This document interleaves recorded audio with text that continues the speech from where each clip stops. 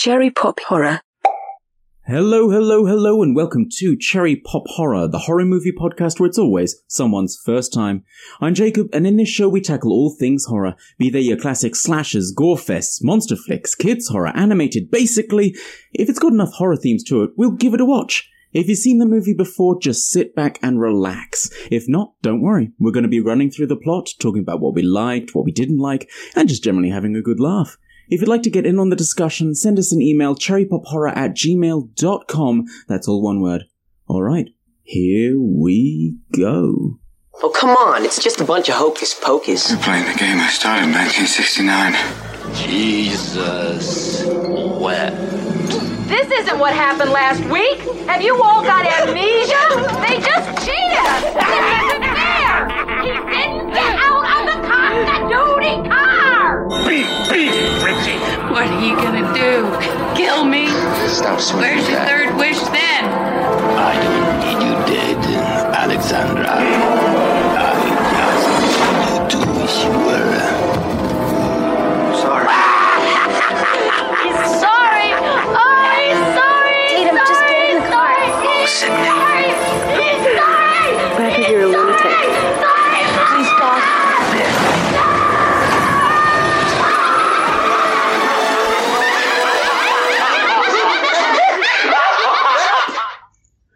To be young again. I'm about to hit 30 and it already feels as though my life is on the decline. The economy is in recession, I'll never own property, jobs are limited, and everywhere needs you to already know the job before they'll hire you. It's madness.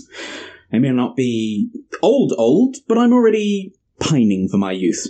To go to wild parties with my friends, maybe share a couple of drinks in the woods, maybe just hang out at the mall, check out the shops. I realize how life is never going to be that simple. Hello, Dylan, and welcome back to Cherry Pop Horror, episode 5 for you now? Yeah, also, fuck you for the I'm nearly 30 and my life is over, sitting over here at 32. You can't invalidate my life is ending critique, thank you. I'm doing it. Fuck you, I'm Deal older. with it. You're just like, I'm older, so fuck you. Pretty much, yeah. Your house, but I'm older. Okay. Speak to your elders. No! And then someone sasses me and I'm like, excuse me? What did you just say to me, you infant? So, speaking of our youth, because this movie is all about youth, being kind of wild. So, what's something you miss about your adolescence? Not having to pay bills. Oh, God. My God. Oh, Remember yeah. that? Remember when you just didn't have to worry about that kind of thing? And your day ended at like 3? Yeah. You might have to come home and do half an hour's of homework, and that was it. If that. If that. Most days I got home got off the bus and just hung out at the dairy where my bus stop was with my 2 friends until 5 o'clock. And then I would go home and that would be my day. I used to do my homework, during class. There'd be I did sometimes, whenever the teacher was talking, I'd be doing my homework on the side or something like that. Or if I finished the work they wanted us to do, I'd just do my homework so I wouldn't have to do it later. I tried to be a good little nerd, but ADHD brain, I often just forgot to do my homework. I know, that's fair. Yeah. I think there's a lot of flaws in our current educational system because it's mainly about remembering shit, not actually... Yeah. How well can you memorize this information? Yeah. I don't retain any of it. Yeah. It's all gone, burger. Yeah, I have an awful memory. That's why I use Google Apps for everything because I'm just remind me for everything, please. Literally same. Have you considered that you might have ADHD? I mean, it's quite possible. I can't sit still. Is that a thing for ADHD? I have to be doing something. My partner's like, oh, come cuddle for a bit. And I'm like, yeah, but what are we doing while we're cuddling? I can't. Okay, that's a bit much information. I can't not in sexy cuddles. I'm not telling you about sexy times. That's for off mic. Okay, valid. But when we're just lying in bed or something like that, and he's just oh yeah, just cuddle, and I'm like, I can't just lay here and stare at the ceiling. Yeah, same. I have to be doing something as well. When I was dating Pixie, we would lie in bed cuddling, but we'd put a podcast on to listen to. See, that's what I need, or I need to be playing a game on my phone or something. I need something. Yeah. Anyway, I miss doing stupid shit. In my adolescence, just general, not dangerous shit. There's nothing stopping you from doing stupid shit now. Well, now I feel embarrassed about it. What's that like?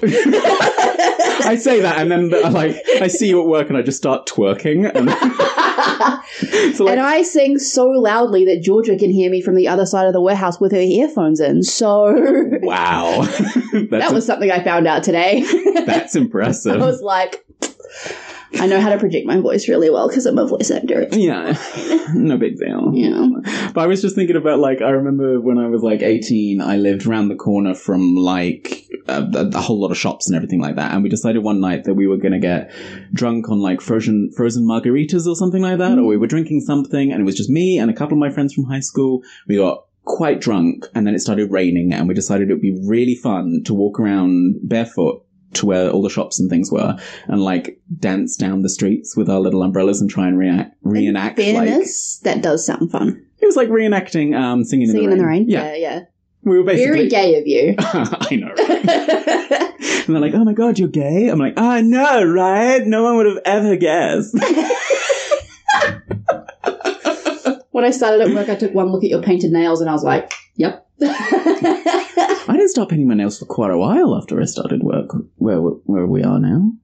How long have you been there? I've been there 3.5, nearly 4 years. Yeah, I've only been there a year and a half, so yeah. Oh, that explains something. Yeah, I swear you just appeared one day and I was like, oh, who's that? Who's that fucking lesbian? Yeah. Well, that brings us nicely into our movie, which is all about both the fact that your last words were that fucking lesbian. And just talking about our youth. This week it was our final delve into the Fear Street trilogy. Our story finally concludes because this week it was my first time watching Fear Street Part 3, 1666, 2021. Everything is different now. We can end the curse. For Shady Santa. What the hell? You see it now. Sarah! The devil has come to feast on our misdeeds. And his darkness grows within each of us. Sarah Fear, you know nothing good comes from those woods after sundown.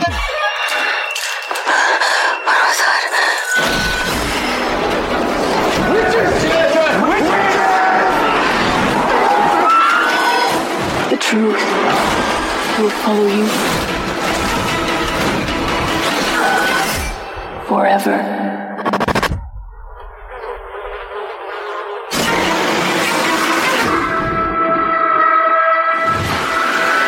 What happens now?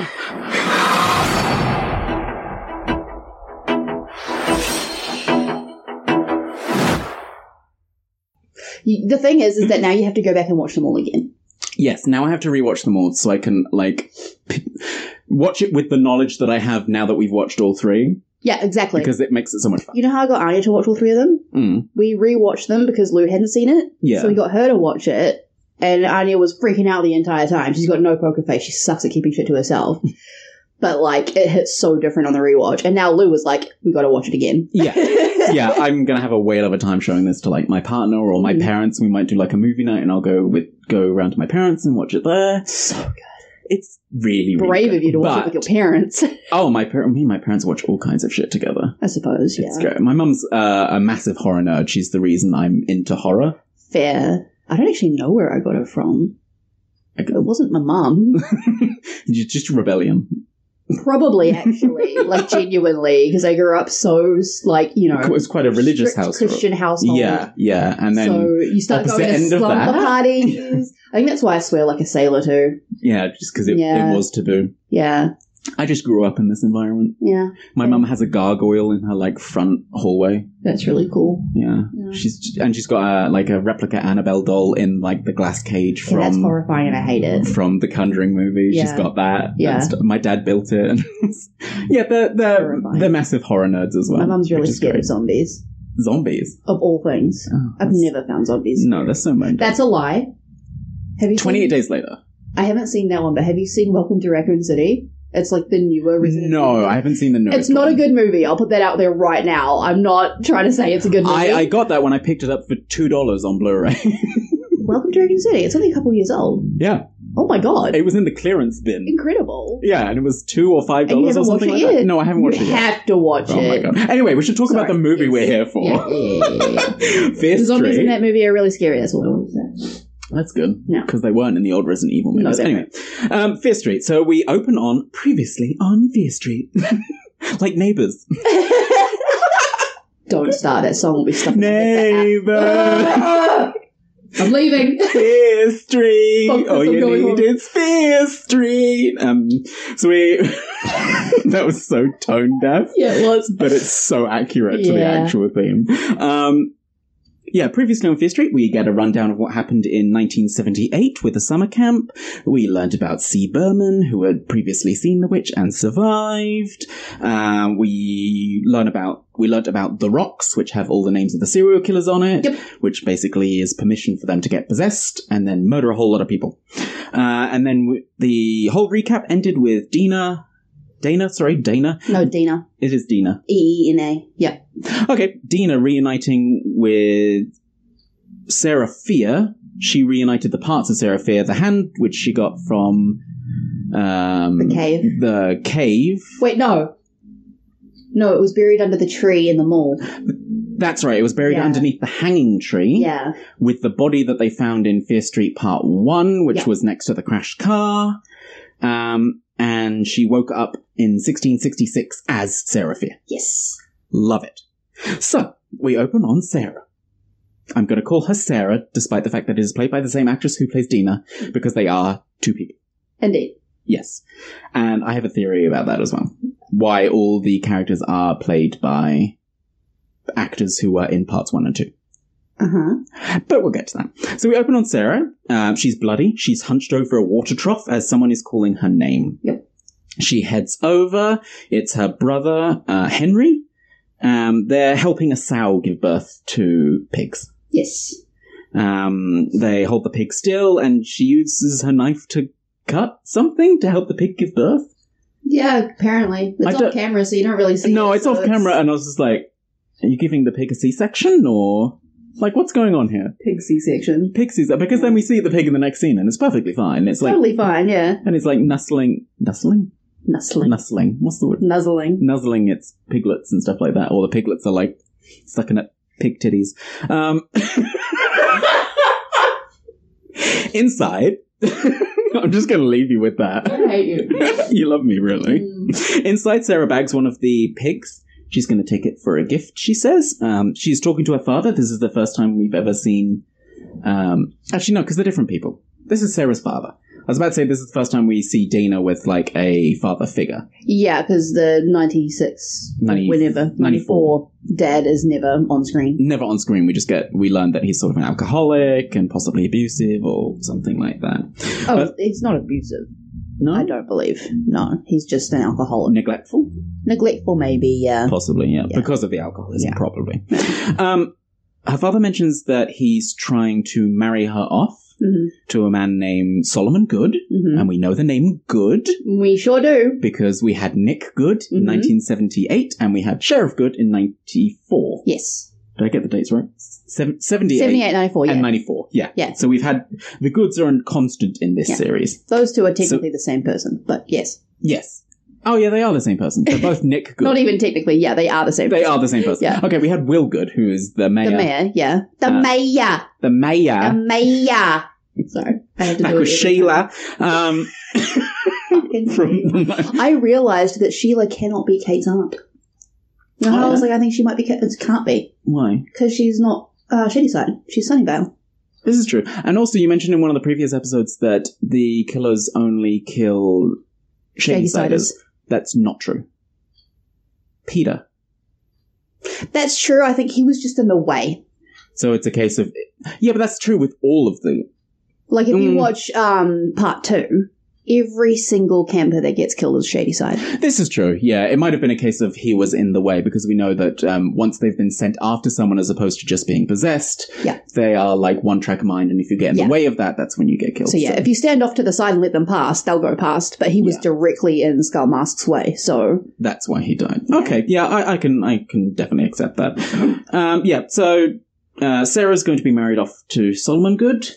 She's not upset about this. She's They seem to get along fairly well, but she's not, that excited about it. She's not the prospect. excited about it. She's like, Yeah. I am my own woman. And in Yeah. 1666, that's quite impressive to have that mindset. And for people just to be like, okay. Yeah, and for people to be like, you do you, boo. I'm still going to marry you off, but okay. Sarah heads out. She talks in code with a girl in the street who shows her a bottle in her basket. That's not a euphemism, by the way. Are we sure? It's a pretty gay movie. It's a very gay movie. Yeah. I assume it's just a bottle of alcohol or something I like think so. that. Applejack, I believe. Yes, they He do calls mention it later. Applejack. Applejack. Yeah. Same again with the boy who's shoveling manure. Who's played by the same actor who played Simon. And the girl with the bottle was Kate. Yes, it was. Yeah. Kate and Simon. They're back, baby. But not Kate and Simon. No, They're obviously, because this different is a people. good 400 years ago. Yes, and this is where I put my note. I said, I love that the cast of both the first and second movies are now playing new roles. This is like, I put it as, is this Dana's interpretation of what the past is, using people from her own memory and her own knowledge to fill in the gaps? Quite possibly, but they are also ancestors, I think, because Ziggy and, what was his sister's name? Cindy, are there as well. Ziggy and Cindy And are there. they are referred to as Burmans. Oh, okay. So you reckon, so they just use the same face to represent the same family? I think so. That's interesting. In the as well. same way that Solomon Good is played by the guy who plays Sheriff Good. Yeah. Yeah. Yeah, that makes sense. Some children sing a rhyme about the pasta. Mhm.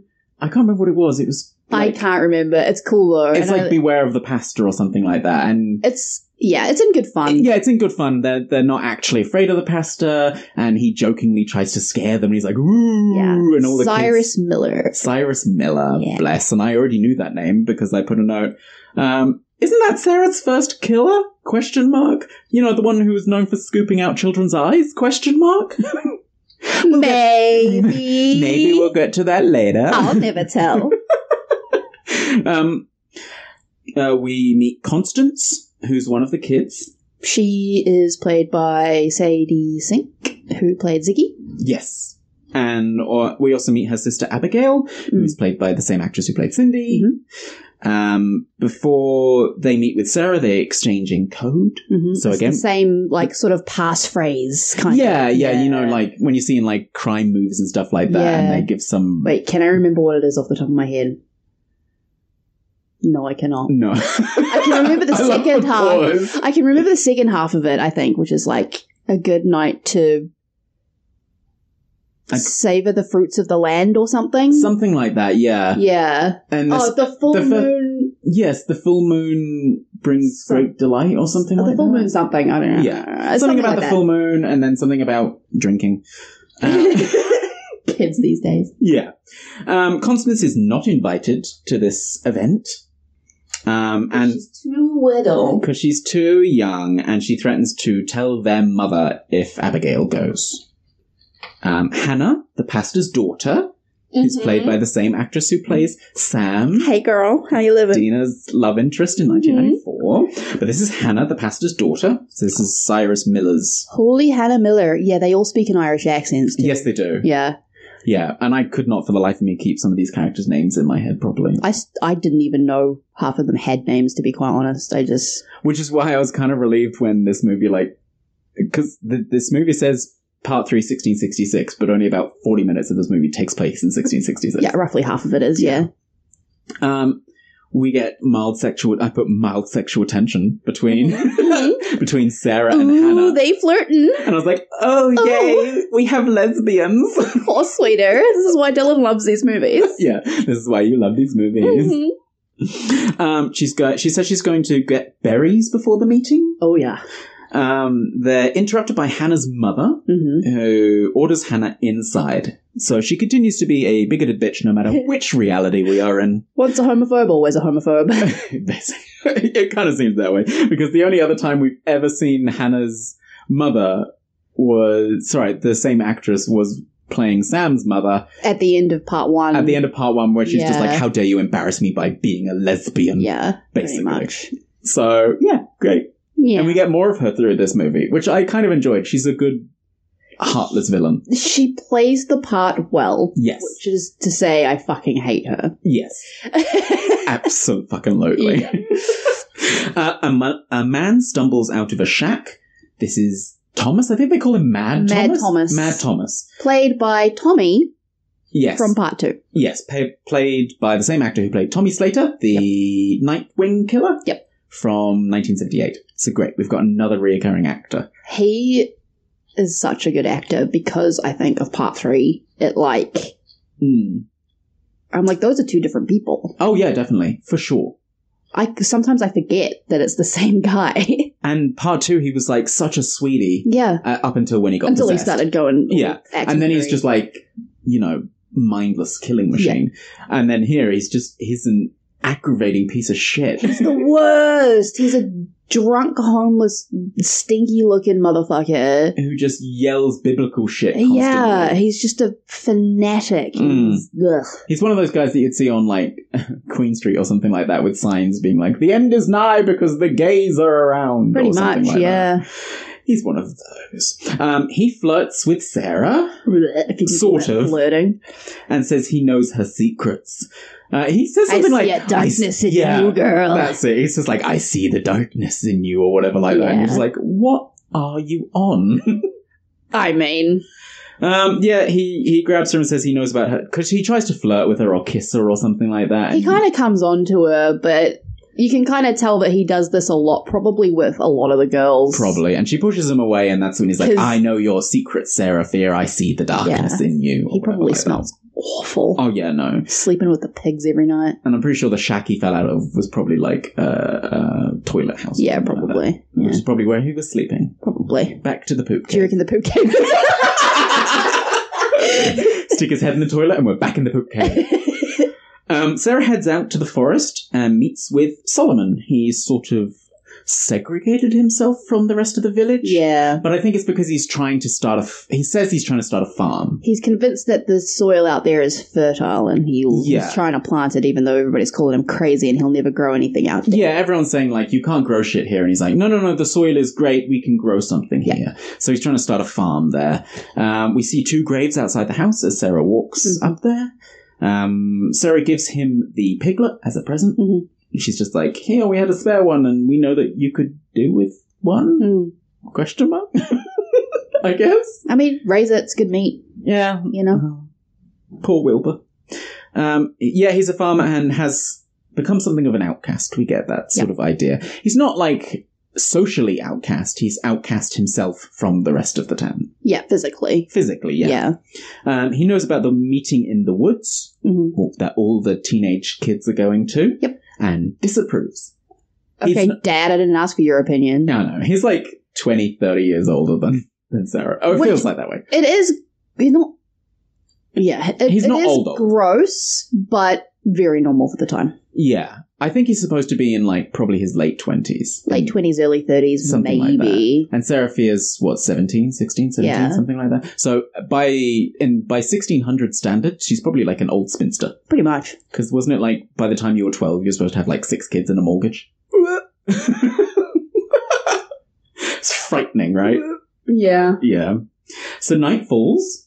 Sarah leaves her house in the dead of night, sort of sneaking away. Ooh. Henry sort of catches her, and she's like, shh, don't tell. Yeah. And then she leaves. We see Lizzie, Sarah, and Hannah walk the woods together. Mm-hmm. We learn Solomon lost his wife and child. They're sort of gossiping about it. Mm-hmm. So that's what the 2 graves were outside his house, which is very sad, but probably not uncommon for the time. Probably not. She probably died in childbirth or something. In childbirth, or, hygiene was not a thing back in the 1600s. What? I know, right? What do you mean white people didn't wash their ass? Nobody washed their ass. Nobody washed their hands. Nobody... Yeah, it's gross. Good old 1600s. Other ancient cultures had a better sense of personal hygiene than a lot of Western cultures. Oh, yeah, the Greeks were very clean, weren't they? Mm-hmm. And the Romans and as well. And the Egyptians, I think. Oh, really? Oh, I didn't know that. Yeah, no.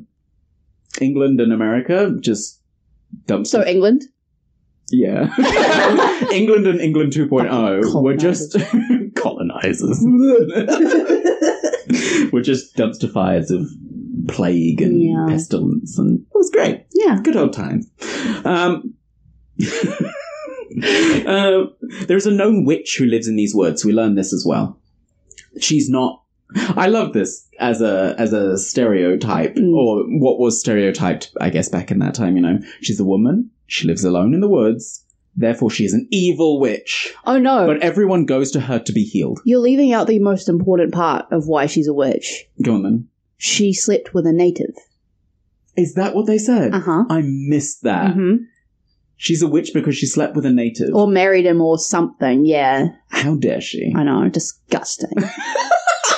Mixed race.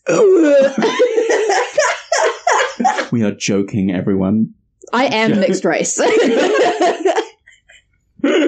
It's just, yeah, it's insane. But I love that as like, as a thing as well. They're like, oh, no, she's evil. She's not Christian enough. And then like, oh, I have syphilis. I'll go see the witch in the woods.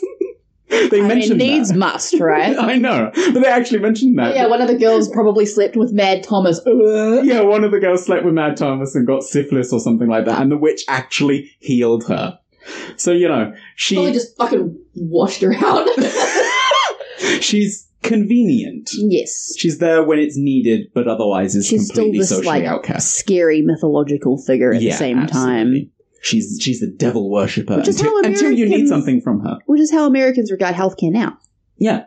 Yeah, basically. Yeah. It's great. Yeah. Who needs affordable healthcare? Nobody. Nobody. Not me. Absolutely. Anyway. So the three girls arrive at a cottage. They enter, and it's filled with, like, bones and, you know, bones on strings and stuff. Like, traditional witchy stuff. Traditional witchy stuff. Traditional witchy stuff. You know, rather than like neo-witchy stuff. Like, yeah. Wait, what's the word I'm looking for? It's not that. Like, what's neo-witchy stuff? Well, neo means like new. Right, okay. So new witchy stuff would be like, I don't know, like satin bags and stuff like that. I guess. As opposed to like cat bones and that kind of stuff. She needs more like just black drapes and like... I'm just trying to think of stuff from The Craft now. Yeah, it's the first thing I went to as well. Yeah. What was in The Craft? Glass jars? The Craft? I can't even remember. I love The Craft, though. What a great movie. It's a great movie. Yeah, they spread out to look for the berries, because this is apparently where they get the berries from.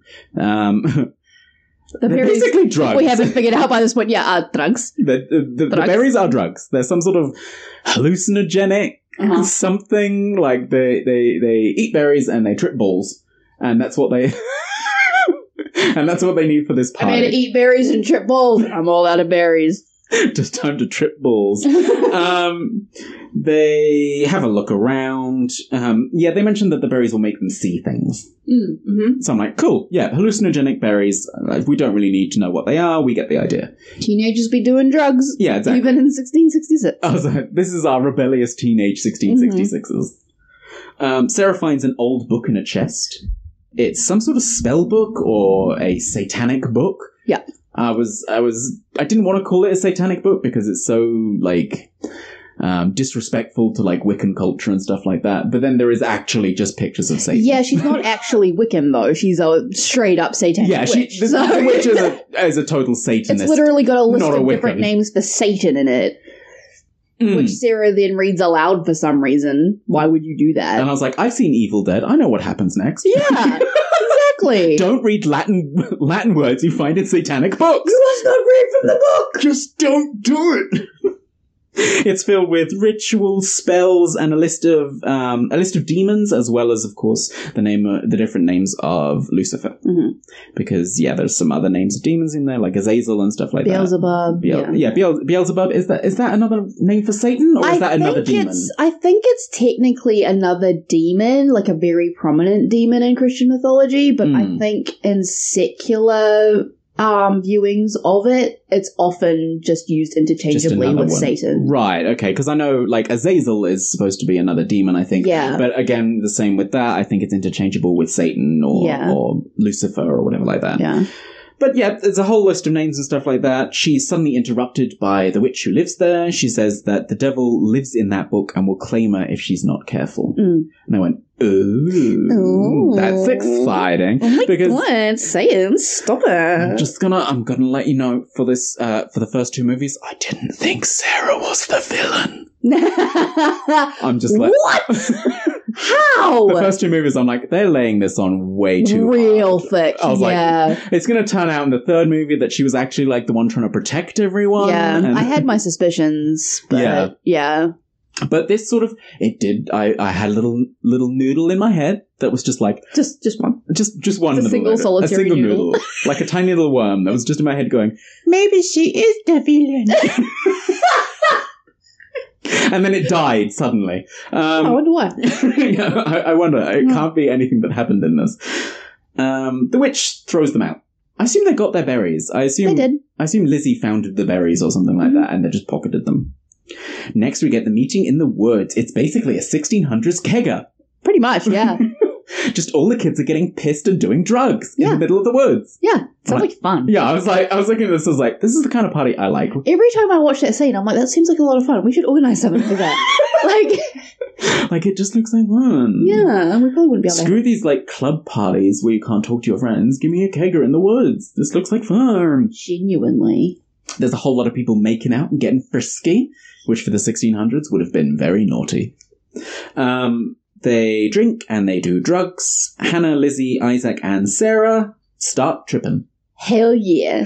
It only takes 1 berry apiece for them to absolutely trip balls. I and know, I'm right? so jealous. How strong are these fucking berries? Honestly. Or maybe they're just like, you know, they haven't had any drugs ever. Like, not even like... True, their tolerance would be absolutely abysmal. Like, not even, I mean, painkillers, not a thing. Yeah.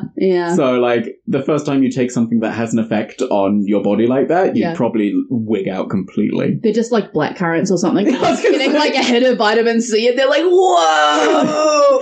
they somehow get Bill and Tedded to the future and they're just like, oh my god, you guys use these berries to make black currant juice? What's juice? And you give them a little glass of cordial and they fucking trip balls for 3 days. It would be amazing. And that's not even the real stuff. Yeah.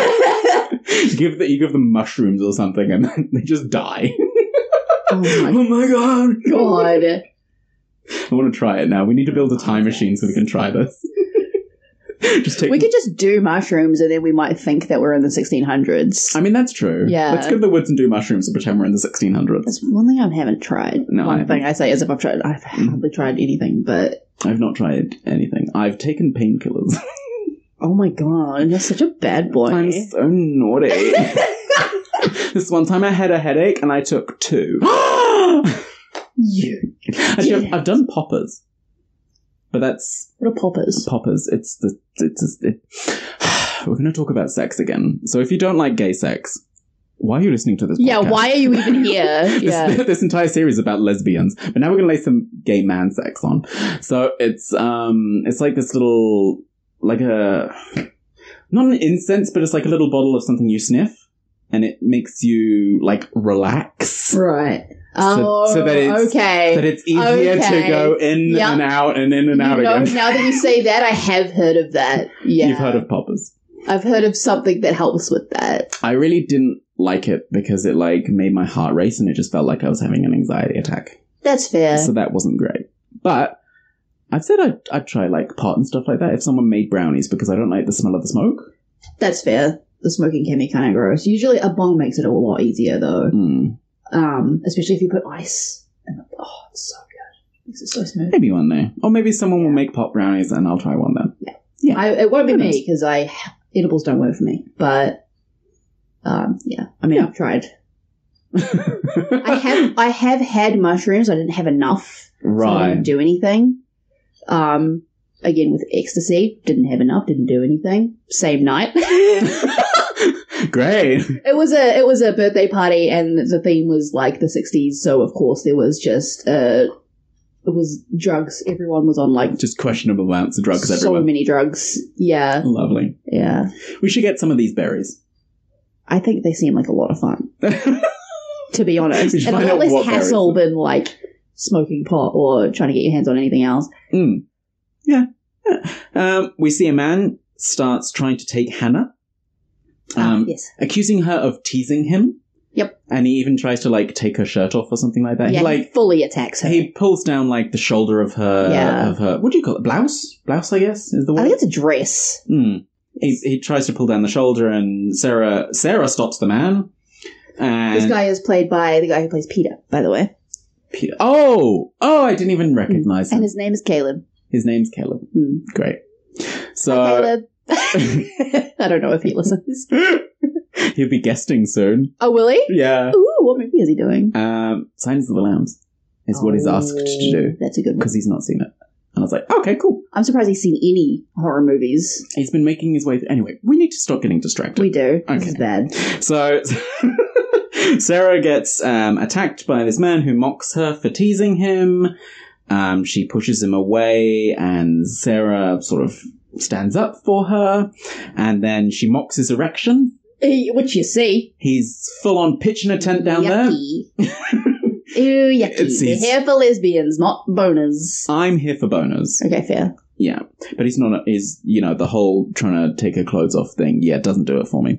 Her insult is incredible. Yes, she tells him to go find a mule because maybe in the dark It'll overlook his flaws. It'll overlook his flaws. And I was like, oh! And everybody else went, oh! Basically, yeah. It was that meme where they all just go, oh! Yeah. But 1600s version. Yes, and they're all white. Yeah. Yeah, and that too. Basically tells him to go fuck a mule in the dark. Everyone laughs. Yeah. Hannah and Sarah run off together. Hannah tucks a piece of red moss behind her ear from her, like, tiara, I guess? Yeah, It's which like a really little- changes all of the symbolism of red moss in this movie. Yeah, it does. Yeah. It really does. Yeah. Tucks a little bit of red moss behind Sarah's ear as sort of a thank you from her little flower tiara that she's got, As a or moss thank you. tiara. That's lesbian behavior, Jacob. That's Excuse me, Hey, girl. lesbians in My Good Christian Movie? I think not. It's more likely than you think. There will be no lesbians in my horror movies, thank you. I'm a head out. This isn't our third venture into lesbian horror movie. To be fair, the second part was very straight. Yeah, actually it was. Yeah, I don't think there were Incredibly any straight. There were no gays in that movie. Oh, well, apart from Dina and Sam. But it was only a minor part. Yeah. Yeah. Anyway, so yep, the moss is tucked behind Sarah's ear, and they start making out. Yeah, they do. And there's a little bit of titty grabbing. Uh-huh. A little bit of You are gay. Wow. What else do you do with titties? Do you not honk them? Not generally, no. Oh, okay. It hurts. There's a little bit of titty grabbing. There's a little bit of going under the skirt. There's a lot of making out. There's a little bit of going down. Hey! It's very hot. It's a really hot sex scene. I was like, damn, look at Yeah. that go. Yeah.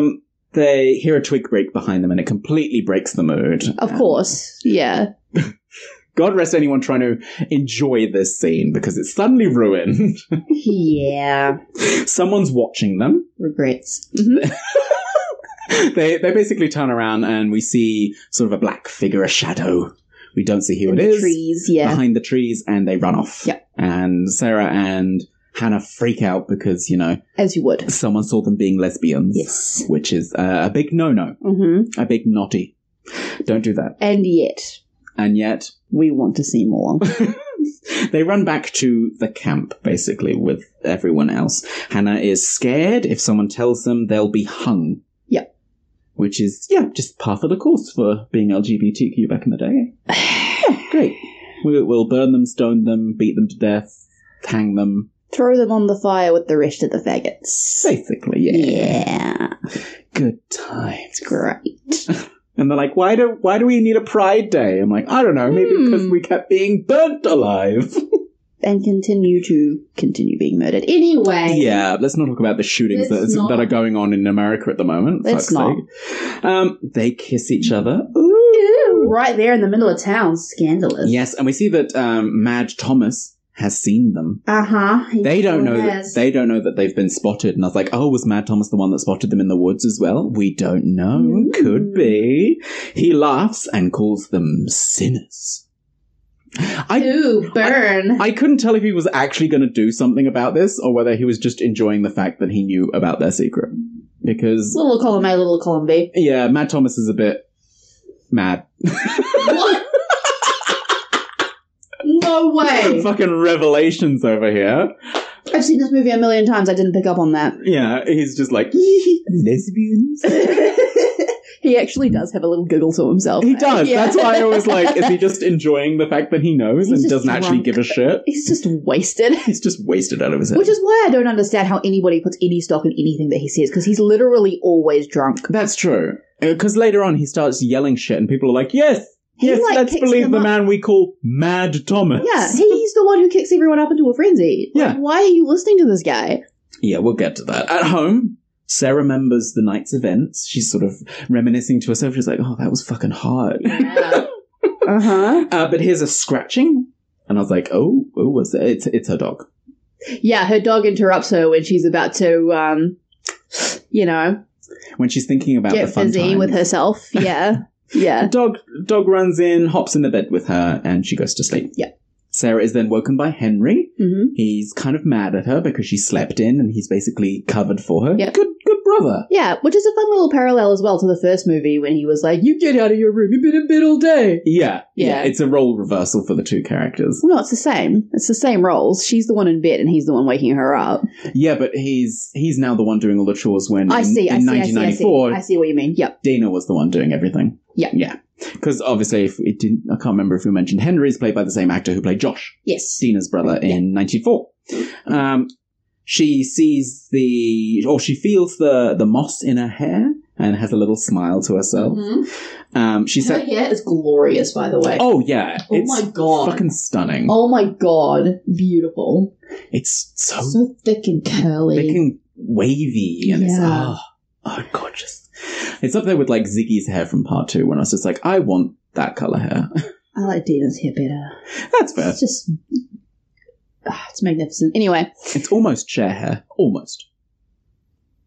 It's not quite poofy enough to be Cher hair. I'm struggling to think of, like... I'm so used to Cher having, like, straight hair. Oh, really? No, when I think Cher hair, I think of the massive, like, 3 times the length of her head, but giant and wavy. Okay, yeah, we have very different relationships to Cher, I think, to be fair. Okay, that's fine. Yeah, she sets out food for the dog, but sort of can't find it. Merry boy. Merry boy. Yeah, And can't find him. She He's can't not find the coming. dog. She's scared by Hannah. Well, she sort of looks She's in like startled. yeah, she's startled because she's looking in like a passageway or something like that for Merry Boy, Yeah. the dog, and then Hannah kind of just appears. Hannah appears and Yeah. is like, "I need your help. There's something wrong Come with with father. me." Yeah. So saying that there's something wrong with her father, Mm-hmm. who is Cyrus Miller. Cyrus Miller, the pastor. Mm-hmm. Hannah's father sits and mumbles to himself. We hear flies buzzing around him, and Hannah says her father is not the same. Something's wrong with him. Sarah says he needs medicine, not the Bible. Yes. She's right. Great. I also love the way that Hannah describes it. She's like, it's like something crawled in from the night and put on my father's skin. Oh. Great description. Disgusting. I love it. Yeah, what a great description. Yeah. It really does set your teeth on edge. See, the writing is so good. Yes. Anyway, yeah. And I love the fact that, because Hannah's like pouring through a Bible and she's like, I don't know which verse will help him. Yeah. And I almost called her Dina. Sarah's like, no, he needs medicine. Yeah. Stop Let's looking go at see you. the witch. Let's go see the witch in the woods who cures syphilis. He's probably just got the clap. It's fine. He's mad with the clap. He also slept with Mad Thomas. Who hasn't? He's so sexy. I love his black teeth. Oh, so hot. Oh my God. All that pig shit on his face. Yum. I'm straight suddenly. Daddy. Actually, if you look at the actor, he's very attractive. I haven't looked at him outside of these movies, Okay. so. You should look at his IMDb profile. I was Should like, I? Damn. You won't appreciate it. I won't, no. Hannah says her mother suspects them. She's not to see her anymore. Yes, she's not to see Sarah anymore because of the lesbianisms. Because of the lesbianism. Yes, we zoom in specifically on a little Bible quote about homosexuality. Can I just mention a little workaround when we have it? The passage says, if a man should lie with mankind as he lieth with a woman, then they shall be put to death. It is an abomination. Yeah, it is an abomination. They shall be put to death or whatever like that. Sarah and Hannah are both women. They're not men, actually. Yeah. So shut They're not up. technically men. So actually, it's fine. Yeah. So lesbians are totally fine. Yeah. This doesn't help me if I were in 1666. No, you'd be fucked. Yeah. Well, I wouldn't be fucked. Well, I might be fucked and then I'd be killed. As long as there's a Mad Thomas around. I mean... I love that. Sisyphus? No. Sisyphus? What was it? Syphilis. Two very different things. We don't know. They might be the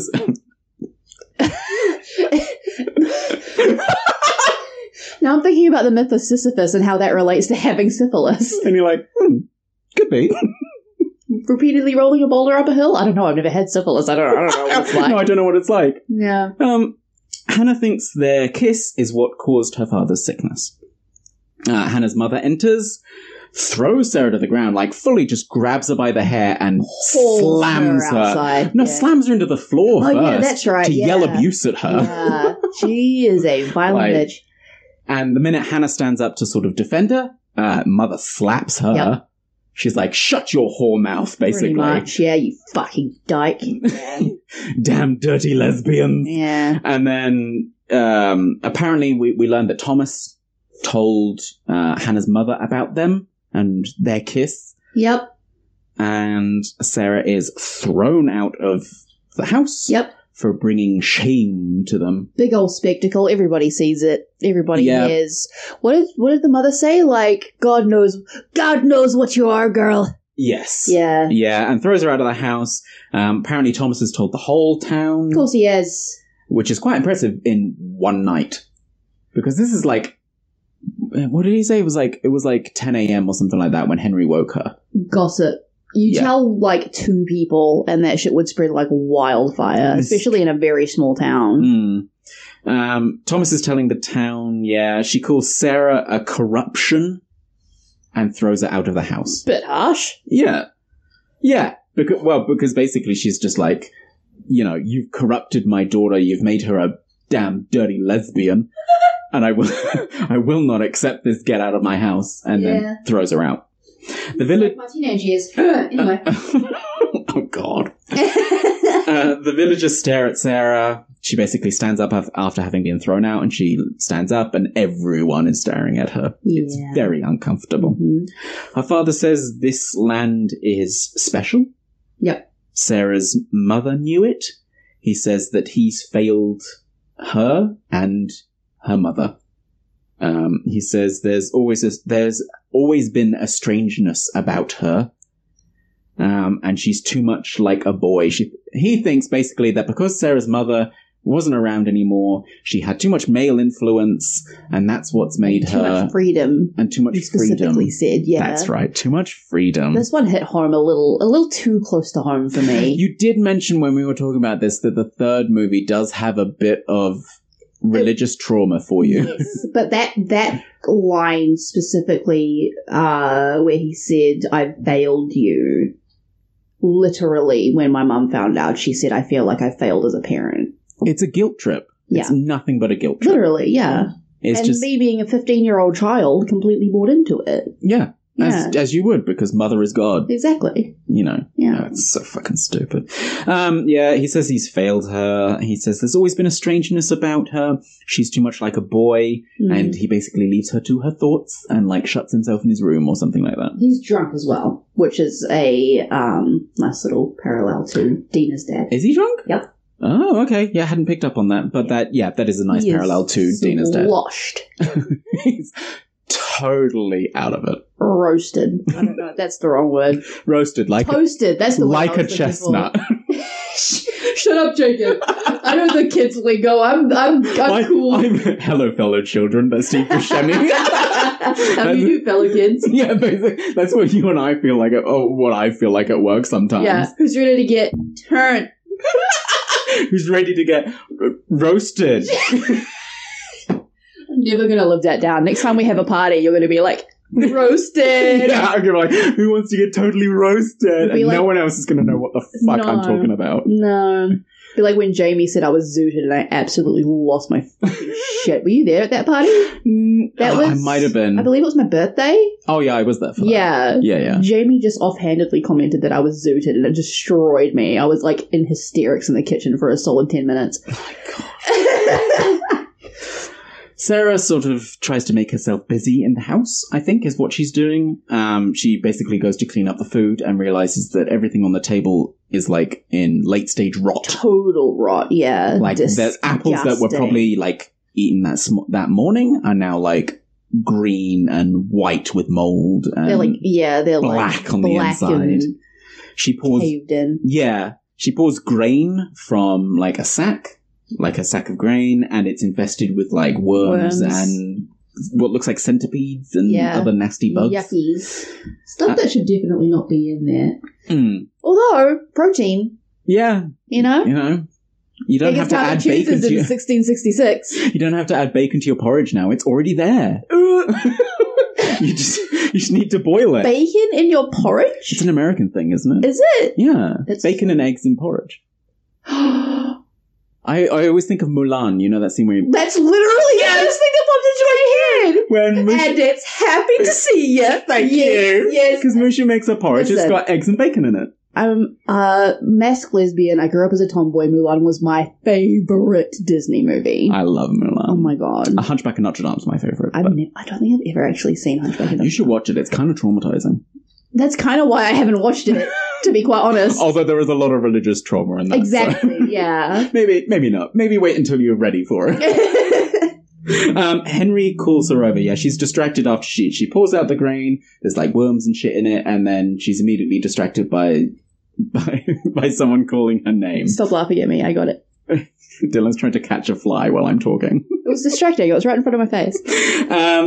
So Henry calls her over. The mother pig that they helped give birth like the day before has eaten all of its young. Which I find funny as oh my god, it's an omen, because if they keep... Pigs do that. Yes, pigs do that. If they keep pigs, they know that they do that. Yeah. It is I wouldn't say a common thing. It literally happened, again, when I was dating Pixie. She lived on a farm. There were a lot of pigs around, and she was showing me the babies, and they were super cute, and then she was like, yeah, like, the mum ate one of them a few weeks ago. I was like, what? Usually it's like one or two, probably like the runt or the one that's not getting enough nutrition or something like that. I suppose it is the fact that it was all of them. Yeah, the fact that it was the entire a healthy litter of piglets, and it ate the entire litter would be unusual. Yeah. Sarah asks Henry for the axe, and she kills the sow. Sarah walks about the town. We see that all the sort of pestilence has sort of spread everywhere. The food is rotting. I think it's Isaac is like taking a bite from an apple and it's already rotted. Yep. Which is nasty. Disgusting. There's animals going wild, like horses are unsettled. Yep. They can't use them to pull carts or anything like that. And there's a group of people gathered around the well because they can't get the bucket up. Yep. It's caught on something. Yeah, it's caught on something is what they say. Eventually they manage to push the rope free from whatever it's caught on, and they pull it up, and there is Sarah's dog tied to the rope. Poor Mary Boy fell in the well. Mary Boy not fell in because it was tied to the rope. Oh, was it? I thought he just got tangled up in it. I assumed he was tied to the rope. That's really, who would do that, though? I don't know. I mean, the obvious answer is, Yeah, but who we find out later, but I wouldn't understand why. Yeah. Yeah. I maybe you're right, but I don't get how the dog would fall down the well. It would have to hop up onto the side and then fall in, but I don't see really that happening. I feel like dogs falling into wells is like a thing. But the dog disappeared during the night as well. Yeah. because it was with her, it came to snuggle with her after the party, and then was gone in the morning. Yeah. So it's a bit ambiguous about what happened, but regardless, Mary Boy is dead, and Mary Boy. poor Mary Yeah, Boy. We hate it. dies. Yeah, we hate a movie where they kill the dog. It's Yeah. never fun. Basically, the water's poisoned now because it's had a dead animal in it. Yeah. It's infected. They can't use that well. God, I'm glad I don't live back then. Yeah, I know, right? It'll make them incredibly sick. No, I think they'll be fine. No, she'll be alright. Yeah. Just a little bit of corpse water. Corpse water. Yum. Yeah. Put hairs on your chest. Extra protein. While this is happening, Thomas is preaching about sin. Sin has come and tainted their land. It's his favourite thing to do is preach about sin. Yeah, love it. Not the fact that, he tried to, get with probably half the girls in town. Yeah. Yeah. Yeah. Unmarried. Yeah, the rules don't apply to him. I love religious rules because Yeah. they're always, but I can. Yeah, rules for thee, not for me. Yeah, exactly. Mhm. Yeah. Sarah sweeps her house. Solomon knocks and enters. He gives her a sheath for her knife as a gift. Thank you for the sow. For the piglet, not the sow. And she tells him about a shadow watching her from the woods when she did her naughty thing. Sorry, I just realised something. Go on. I mean, obviously... no, I'm not going to say it now because it's a bit spoilery. We'll get to it later. Okay, yeah, bring it up again. Yeah. If I remember. Yeah. She basically confesses her sin to Solomon and says, I think I'm responsible for this pestilence that's come upon us on our land, because she had a dirty lesbian kiss. Yeah. And then a bit more. Dalliance. But now she's got gay guilt. Yeah. Which is never a good thing. No. Sarah confesses there's something wrong with her, is what she says. There's nothing wrong with you, girl. You be a proud lesbian. Yeah. Yeah. Pride. You dive in that muff. Wow, you're so gay. Why? I've never heard a single queer woman use that phrase. It's all straight people or gay men. It's because gay men know nothing about it. Exactly. That's why I was like, she gave a little squeeze of the boob, just on. What else do you do with boobs? I don't understand. What do you use them for? I'm not going to get into details with you, Jacob. You need to give me the birds and the bees about women. No, I really don't, actually. I think we can move right past that. We have an understanding. Sarah confesses, that there's something wrong with her. She says, maybe I was born wicked and strange, because she said she's always been like this. She's always sort of been an outcast, I guess. She's always been different. She says, the devil was in the woods, and Solomon defends her. Solomon, in this point, good guy. Good guy, yeah. He's like, he made he doesn't really call it a mistake. He does. He calls it a dalliance. A dalliance. That was it. He calls it a dalliance. You had a dalliance in the woods, but it's over now, and that's not what's caused this. Yeah. Thomas is just crazy. He's mad. Also, He's mad. Thomas. He makes a point of saying, you can't accidentally summon the devil. You have to. Yes. You have to want it. You have to mean it. You have to invite him in. Exactly. Yeah. The devil doesn't just happen upon you. You have to invite him. Yeah. Sarah says she's afraid because she feels for Hannah. It wasn't just a dalliance. It wasn't just a dalliance. It's become something more. She says through tears. Yes, which is so heartbreaking. Yeah. Solomon says the devil is not summoned by chance. It is a choice, one that Sarah did not make. Exactly. He comforts her and tells her he's there for her when she needs it. Great. Love this. I was like, you're a good man. Yeah. Yeah. It was refreshing. I know, right? Someone who's not like, ooh, you kissed a woman? I need to burn you. Yeah. There's at least one rational person. I mean, so we get the idea that Sarah and Hannah's friends, like Lizzie and Isaac and Abigail and stuff like that. The younger ones are fine. Yeah, they're all just like, ooh. Yeah, you got a girlfriend. Basically, yeah, because we see their faces later when stuff happens and they are fucking mortified with what their parents are doing. It's so heartbreaking. Yeah. It makes me so sad. A scream breaks this moment between Solomon and Sarah. We cut to a wild crowd and we learn that the pastor has locked himself with a dozen children inside the church. Yeah. People are trying to break in through the front door, but they can't get in. So Solomon goes around the back, and he and a couple of the other men, I'm not sure who it was, managed to break down the back door. Solomon sort of falls inside as they do this, and he tells the other guys to, keep the crowd back while I check what's going on. He goes inside, and he finds the children in the pews. Sat in the pews, sort of at attention as well. There's a couple who are sort of like lulled on their sister or brother's shoulders and stuff at like that. attention as you could be. We see the pastor is, what do you call that thing? At the front of the church, where the pastor makes his, grand obnoxious speeches. I know, but I can't think of it. I can't remember what it's called. The sort of... Yeah, I feel like it's a P word. I want to say pulpit. I don't think that's right. No, I think you might be right. It might be a pulpit. I'm going to Google it real quick. Okay, do it. It's like it's the stand where the pastor keeps his Bible and stuff like that, and where he yells out to his congregation. Yeah, it's a pulpit. A pulpit. Oh my god, I'm so smart. I'm cutting that line when I edit. Jacob, no. Everybody needs to know how smart I am. I'm not just good looking. I'm not just a pretty face. I'm not just funny and charming and handsome. I'm also really smart. So the pastor's standing at the pulpit mumbling to himself, and we can sort of hear sort of a banging, a metallic bang. We can also hear the flies, which we already know from parts 1 and 2. Is a great indication that somebody is currently being possessed. Yeah. Which also gives credence to the idea that Sarah is not the instigator of these possessions. Yeah.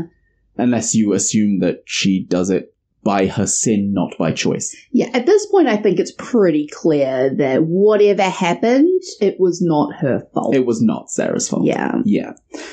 People try to get in. They're basically trying to bum rush the two guys who are trying to hold them back. Solomon calls out to the pastor as he finds a bloody sort of flesh pile in the middle of the aisle. He sure does. And we get a good close-up of it, and it's a pile of eyeballs. It sure is! It's just a pile of eyeballs. So it's like, oh yeah, the pastor who scoops out the children's eyeballs. Oh yeah, I remember this. Yeah. Remember him?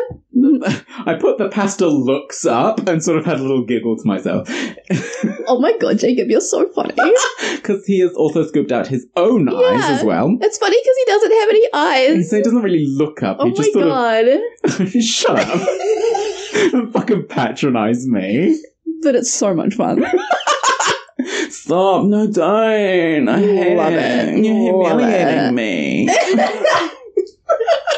The pastor's head moves up, basically, I guess in retaliation to Solomon calling out to him. Mm-hmm. Yeah, his eyes have been gouged out, and we see the children throughout the church, all of whom have had their eyes scooped out, and we get a nice close-up of the little, I don't know what it is, like a little metal hook or something, which is what he's banging on the pulpit. Kind of, yeah. It's like a little metal hook thing, which is clearly, like... I can't remember what it looks like, to be honest. It's a hook, like it's an actual point. And it's like, it would be much easier to scoop people's eyes out if you had like a melon ball or like an ice cream scoop or something like that. Doing it with a hook must be... Because those eyeballs were whole as well. He did a good job. He did a damn good job with... For a pastor, like, he's never butchered an animal in his life. Linguine or spaghetti? Shut up. Every single fucking time you've said pasta this entire time, my brain has gone, pasta. I got to the joke first. It's mine. I claim it. Fine, I'll let you have this one. Yay. Yeah. Thank you. Yeah. I appreciate it. Throw you a bone. Yeah. Yeah. So all the children are missing their eyes, as is the pastor. He scooped them out with the fucking pointy thing, whatever that was. The mob eventually breaks in. They overpower the two men who were supposed to be guarding the door, and everyone sort of floods the church. Yeah. To sort of cradle their dead children. A lot of dead kids, including Sarah's brother. Sarah's brother, Henry, is dead in the front row.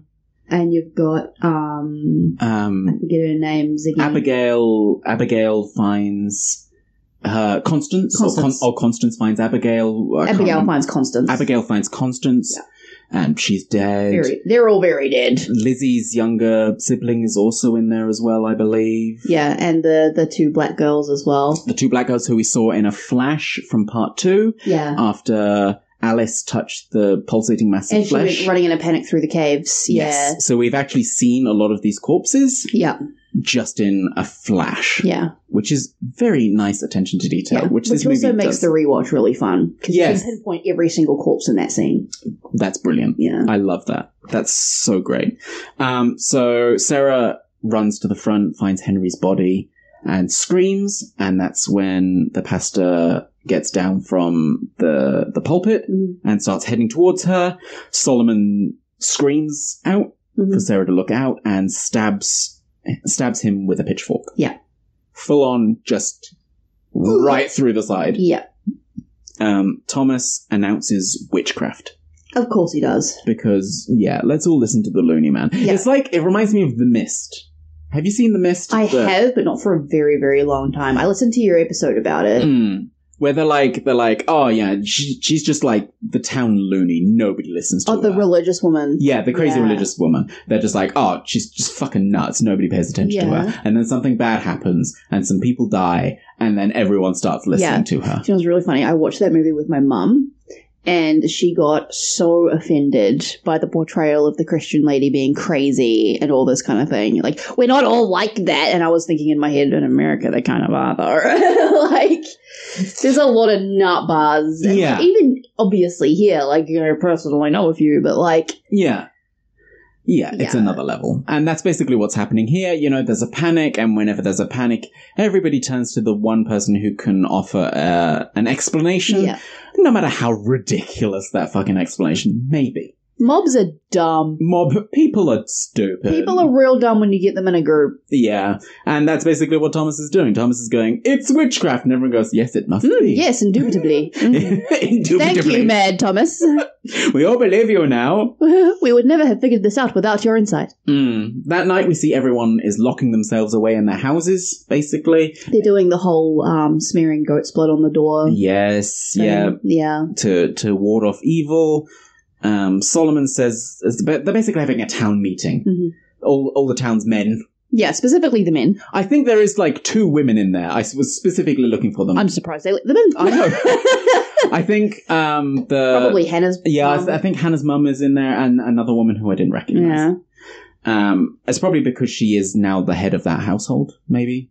That's not how that works. She's a woman. It's not. But this is a small. Yeah. Also, small settlement. It was her husband that. So Yeah. And until she's married off, she is the head of the household.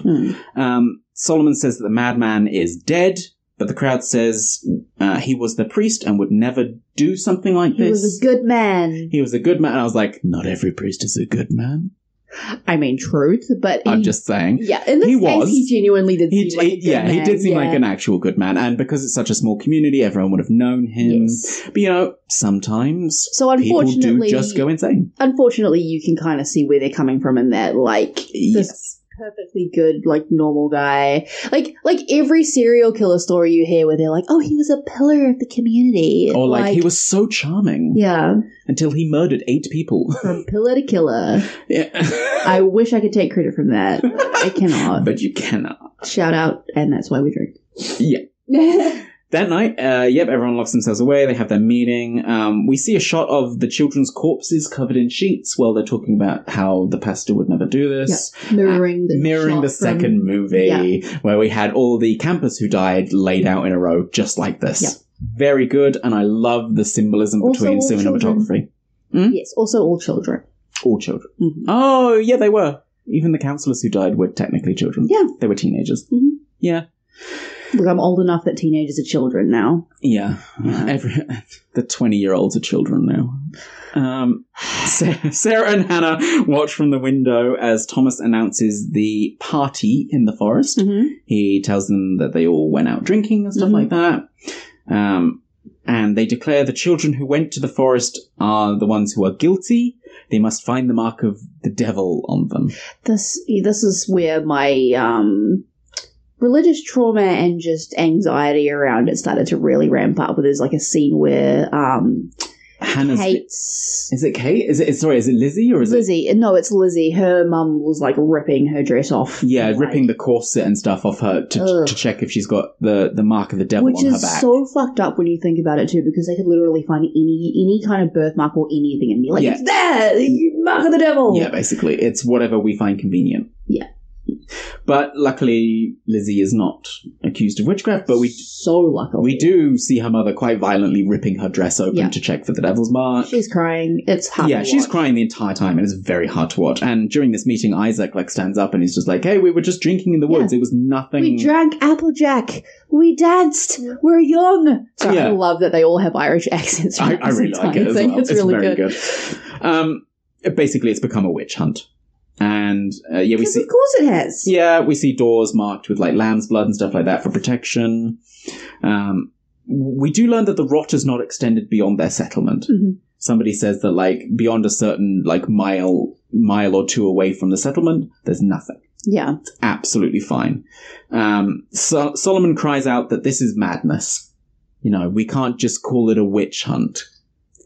Solomon seems to be one of the few people who actually is a decent person.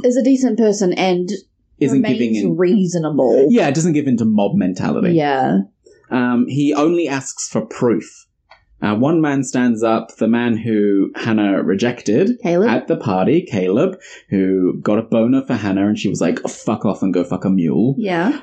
He declares that Hannah seduced him and made him watch as she lay with the devil. Which is so like, Who has proof? I have proof. Here's a story that I just made up. Yeah. How are you going to call that proof? It's the 1600s. Proof was different then. Like, I know, but it makes me so mad every time. I know. I have proof. But that's not how that works. He called it proof because Hannah apparently seduced him in the woods and then made him watch while Hannah lay with the devil. Hannah and Sarah. He says Hannah at first, and then he changes it. Yeah. Well, both of them lay with the devil. He says that he was forced to watch while Hannah lay with the devil, and then he thinks for a moment, and he goes, well, both of them lay with the devil. Yeah. And then calls out Sarah Fear as the other witch, which is fucking horseshit. And then everybody jumps on the bandwagon. I saw Hannah Miller. Yes. I saw Hannah Miller. I saw Sarah Fear. He declares Hannah and Sarah are witches. We got a montage of all the men now, or several men anyway, claiming to have also seen both of the girls, both Hannah and Sarah, laying with the devil. Mm-hmm. Which, it's mob mentality. Mm-hmm. One person says something and everyone else jumps on it because they don't want to be, out of the loop. Yeah. Hannah and Sarah run from the town hall because they've been watching through the window. Yeah. They run away as the crowd begins to leave. Hannah trips as they're running and is captured, but tells Sarah to keep running. Mm-hmm. She's like, get the fuck out. Just run. They check for... I say they check for a devil's mark. It's just a reason to, rough her up in an oddly sexual way. I think it's implied that they do more than rough her up in that scene. I think they actually attack her. Because they're, flipping up her skirt. Yeah, it's Caleb as well, which makes it extra hard to watch. Yeah. You know that he's ripping at her shirt like he did at the party. I mean, more forcefully than he did at the party because now he has social permission to do it. Yes. Difficult. Yes. It's basically a strip and fondle. Yeah. And possibly more off-screen that we don't know about. Yeah. Before dragging her to the town hall where Hannah is chained. As the town declares they will find Sarah to cleanse the town of witches. Mm-hmm. Isaac, Abigail, and Lizzie look very concerned. As you would. As does Solomon, who also looks fucking mortified at what his townsfolk are doing. Neighbours. His friends and neighbours and fellow townsfolk are doing as the town disperses to search for Sarah. Houses are broken into and checked. Sarah, her face covered, she's wearing a cloak with her hood up. which looks very witchy as well. She does, It yeah. reminds me of Hocus Pocus. That's the first thing. Yeah, I it think of. does. Oh my God. When you see just that silhouette of the three witches running Yeah. into the woods, it just reminds me of that. Houses are broken into and checked. Sarah manages to cover her face. She finds her father. I think it's her father anyway. Drunk on the floor outside her house. She tried. I put drunk or knocked out. I wasn't sure which. I think he's just drunk. But you said that, it was sort of implied that he was drunk earlier. Yeah. So he's probably Drowning his sorrows. drowning the sorrows of the fact that his daughter is a dirty lesbian. Oh, lesbian. She kissed another woman. Disgusting. Could never be me. I know, kissing someone of the same sex. Ew. Why would you? I would never. So gross. They need to buy me dinner first. At least. At least. Come on, you want all this? She hides as a couple of men come out of the house. They basically search through the house looking for her. She, breaks a twig and they come around the corner, but she's already escaped at that point. Sarah makes her way through town. George Fear is out under guard or something like that, or somebody's ordered to watch her father. Yeah. And be like, make sure Sarah doesn't come home, or make sure the father doesn't leave, or something like that. Which does sort of imply that the father is still supportive of Sarah. Or they to at some least degree. think that there's a possibility that he might be. Right. That's true. That's true. Yeah. We don't know that he is. Because he doesn't outright berate her for being lesbian in the earlier scene. He just says... I mean, he does, in his he's- way. In his own mental way. As someone who underwent that kind of veiled berating, he definitely does. It's true. It's not as outright as, Hannah's mother, but it is No. still, an emotional manipulation. That whole, I failed you. I failed as a parent. Yeah. Okay, yeah.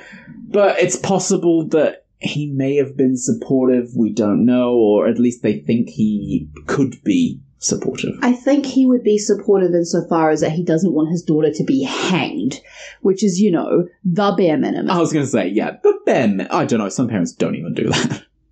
They're just like, oh, my child will be killed for this? Some parents actively kill their children for being gay. But Yes. anyway. Let's not get into that. That's a whole pile of worms we don't want to go into. Yeah. Sarah makes her way to the town hall now.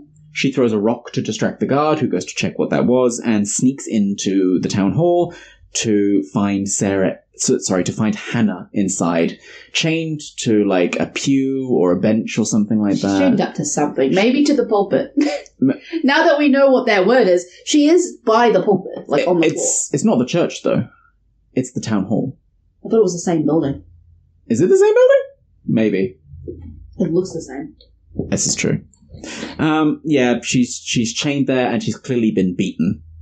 Her face is bruised. Which is what leads me to believe that Caleb actually attacked her. Because she doesn't look like she's having a great time. No. She's having what could be described as a rough day. You're right, you could describe it as that. Yeah. There's been better Mondays. Yeah. Hannah says she's to be hung in the morning. She's chained and been beaten and cannot escape.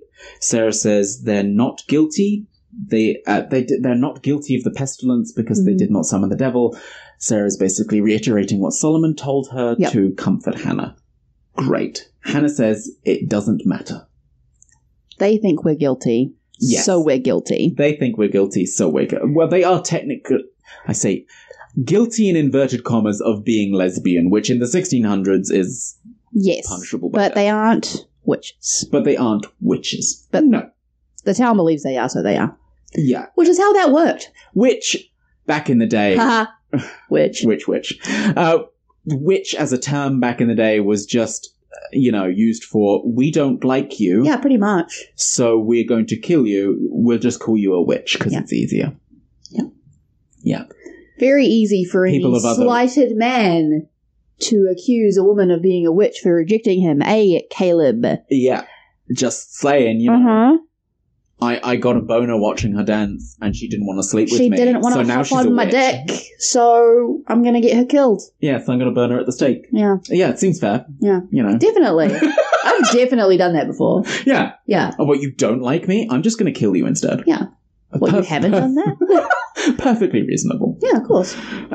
Yeah. Sarah says they're not guilty, but, it doesn't matter because the town thinks they are.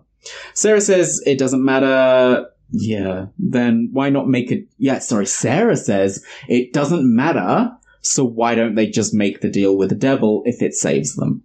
And I went, oh, wait. They want a witch. I'll give them a witch. And I was wait, like, is Sarah I got really excited. I loved it because I was just like, wait, is Sarah actually the witch then? Yeah. I was like, that would be interesting if she... But then I was like, but Solomon was already possessed. So I was like, how is... do we have two witches? One trying to protect the town and one trying to fuck everyone over? Do you mean Cyrus? Do you mean Cyrus? Yes. Yeah, okay. Yeah, because the pastor had already been... Yeah, you said Solomon. Oh, did I? Yeah. Oh, sorry. No, the pastor's already been... I was just like, what are you talking about? Yeah, the pastor's already been possessed. Yes. So I was like... So it doesn't make sense in that regard, but... I was thinking, at this point, I was like, do we have a white witch and a black witch going on here? Racist. Sorry. No, I know what you mean. I couldn't help myself. You can see it on my face. I was like, am I going to say this? Yes, I am. Black witches use magic for self reasons, and white witches use it to help others. Yeah. That's basically it's the Wiccan term of, what you do comes back threefold. Yes. Yeah. And white witches use it for good, so that good is returned to them, and black witches use it for themselves. Yeah. And never expect the consequences to come up. Yeah. And bite them in the ass. That's why I was thinking anyway. I was thinking, maybe Sarah does make the deal, or at least uses witchcraft and becomes a white witch, and then somebody else is using black magic to cause havoc. Yeah. That's what I was thinking at this point. And I was very excited for it. Because, like you said, she's just like, they want a witch? I'll give them a witch. I was more excited at the prospect of gay rage becoming evil. Like, gay rage fueling a fucked up thing in the name of revenge. Yeah. I'm into that shit. It's kind of what we wanted from They Them. Eat it up. Yeah, exactly. We wanted retribution for the injustices. Exactly. And that's not what we got in They Them. No. So I was like, this is our second chance. If there is a chance it could save them, when all is over, they'll run away together. So Sarah's basically like, a kiss in the daylight. I know, that line is so sad.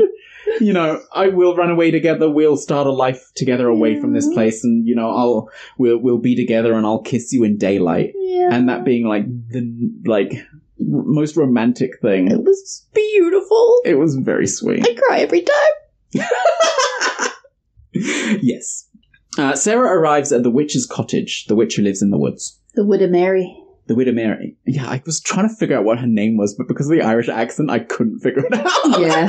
The Widow Mary. And I was just like, the what? What? Bless you. She unsheaths her dagger as she enters and whisper yells for the witch. She's like, Widow Mary. Widow Mary. Widow Mary. Say her name properly. She's not... Who else is it? Why you either want to get her attention or you don't. What are you doing? Yeah. Although I think, is the place visibly disturbed when she... I don't think so. I didn't notice it looking out of place. I mean, it was just it wasn't messy. It was just sort of like in a bit of disarray when they first went there, and it looks about the same. I mean, it's a tent. Like, you can only keep it so tidy. Yeah, it's a tent in the woods. She opens the box where she previously saw the satanic spellbook, but it is empty. Uh-oh. And I also noticed there was bloody fingerprints on the side of the box.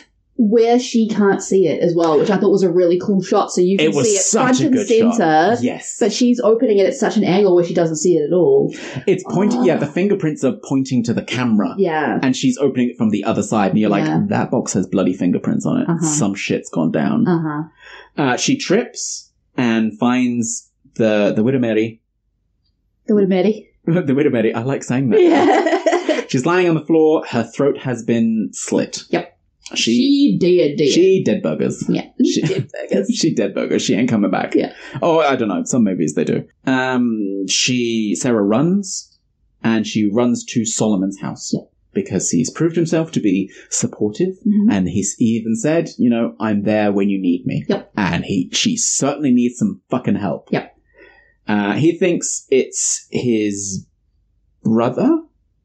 Possibly. He thinks it's someone. That's right. She's knocking at the door. She's and knocking at the door. he tells her to fuck off because he thinks it's someone else. Yeah, he thinks it's his brother knocking again, trying to tell him to come back to town or whatever like that. And then he opens the door and realizes it's Sarah and sort of ushers her inside. Continues to be a fucking champion at helping. Love it. She tells him the witch in the woods is dead, the Widowmere. Someone else has made a deal which has damned the settlement, is what she says. Yep. Because she knows it wasn't her, because she never made it. By Solomon's own word, she didn't make a deal with the devil, so she's not responsible for this. Yep. And he says he believes her. Yep. I was like, yes, finally. We have someone who can actually help. Yep. Yay. Someone calls Solomon's name, and Sarah hides herself in sort of a back room. A mob of people bang on the door. Caleb is the one who comes in, who is Solomon's brother. Oh, is he? Yeah, because he calls him his brother. Huh. Yeah. How's that for a bit Never made that connection. Yeah.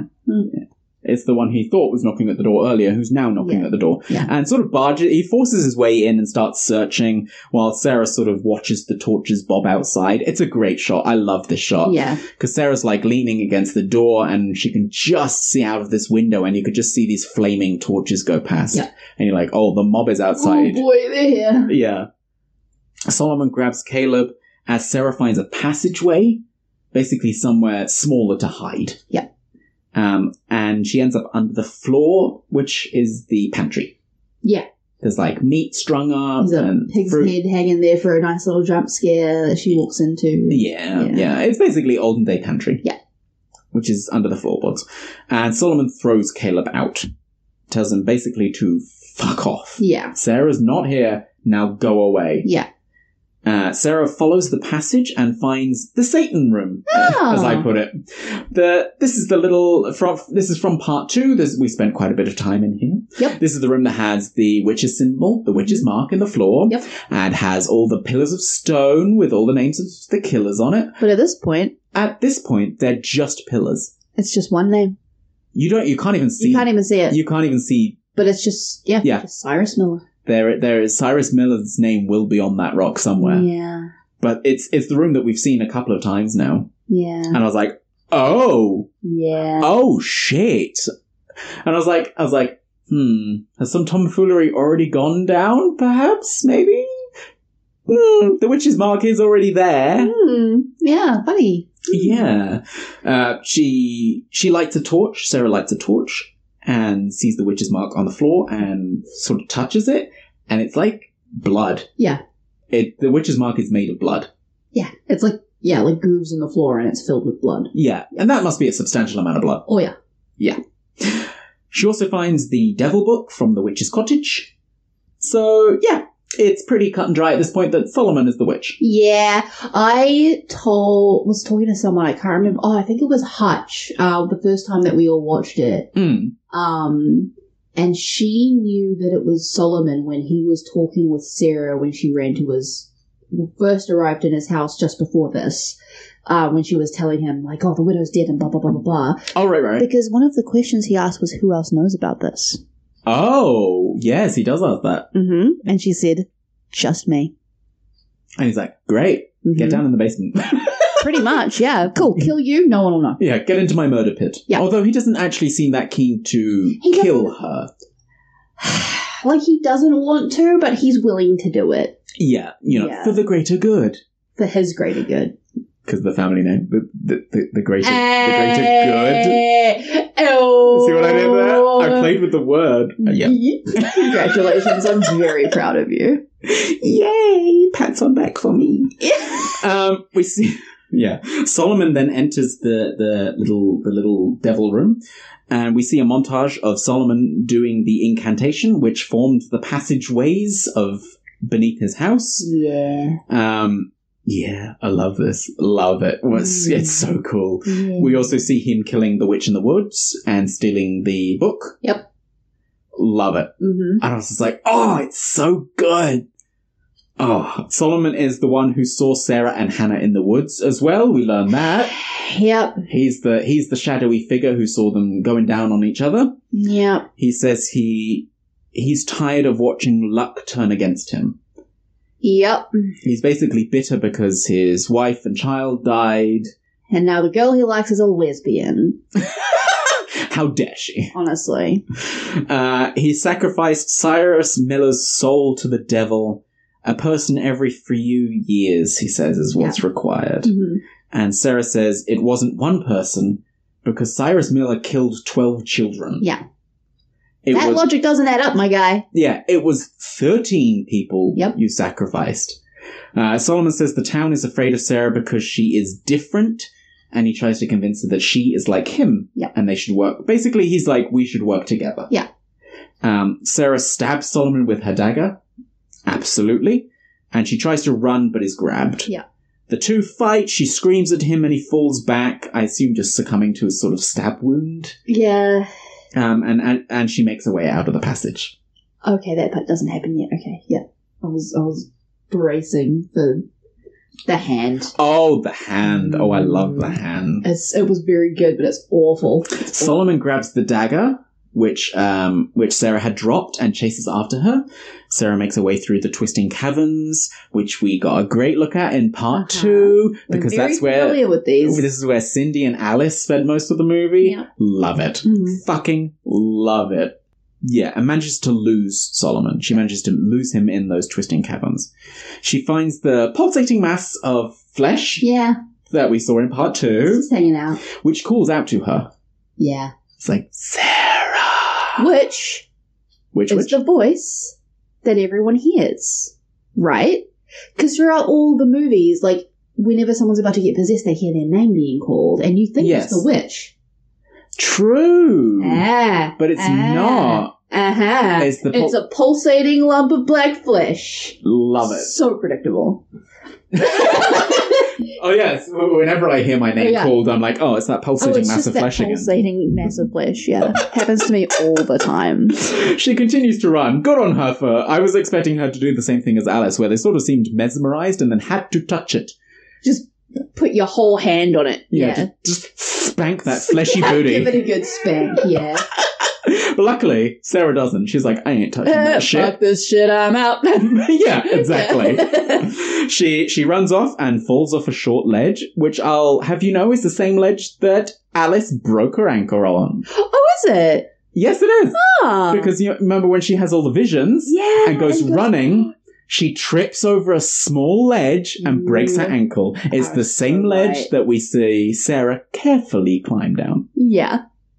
Love it. Oh. Everything, you can see the parallels between Honestly, all three films, and it's beautiful. Let women direct more movies, because this is what happens. Between cinematography Yeah. and style and using the same actors and the same motifs, but having three completely different movies. Like, Love it. Yeah. It's so well done. Anyway, yes, it's the same ledge where Alice previously broke her ankle in part 2. Before she reaches a large cavern, it's the poop cave that we see from part 2, but at the moment it's not a poop cave, it's just a cavern with some light shining in from the top. Yeah, they haven't yet built the toilets over the top to No. turn it into the poop cave, so it's fine. It's not currently the poop cave. Yeah. But I was like, hang on a minute, this is where they found Sarah's hand. Yeah. It sure is. I was like, this is not going to end well. Oh. She begins to climb her way out. Basically, there's a small gap at the top, Yep. which is, I assume, just in part 2, I assume this is just when they put a toilet. The toilet over the top, yeah. They just put See the little thing, and it's like, oh yeah, so his head was just whoop, through the toilet right there. Yeah. So sometime in the future, someone goes, you know what belongs on this small hole? A toilet seat. This is a really convenient long john without having to dig a hole. Yeah, basically. Yeah. She starts to climb her way out, but is grabbed by Solomon. They wrestle on the floor. He confesses his love for her. Great timing, my guy. Yeah, what is it with these horror movies? And they're just like, oh, let me either sexually attack you or just generally attack you while confessing my love. Like, what part of your brain thinks that's gonna work? At least, and this cannot be said for a lot of horror movies or movies in general, at least it's not portrayed as a positive thing. This is true. Yeah. It's not positive. Like, you're like, oh, This guy crazy. Yes. He tries to... he doesn't try. He does confess his love for her. She digs her hand into his wound to make him let go, and he tries to stab her, but accidentally severs her hand at the wrist. Yeah, not and completely. not all the way through, because then he pulls it off. It gets pulled off. It gets pulled, not intentionally. It wasn't intentional, but like he grabs It's about 80%. It's about 80% off. Yeah, and I think she tries to just run away or something, and it just pulls through. And it is. He holds her down, basically holding her hands, including the one that's severed, and tries to stab her, but Sarah's hand, because she's pulling against him and he's holding her down, and the tension between them rips that other 20% that was holding on for dear fucking life.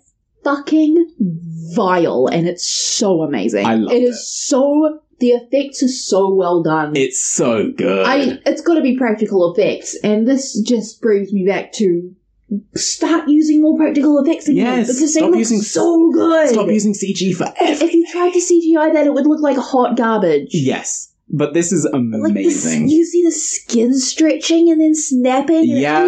It's so gross. It snaps and Solomon falls back and sort of knocks himself out or something like that. Or knocks himself dizzy, probably. Yeah, something. And Sarah escapes, sort of. She sort of has to, she's losing blood quickly. Really? From her wrist. Weird. Mad, I know. Couldn't be me. She bandages her wrist with a strip of ripped cloth from her dress. Oh, yeah. And follows Daylight, now crawling because, she's losing blood.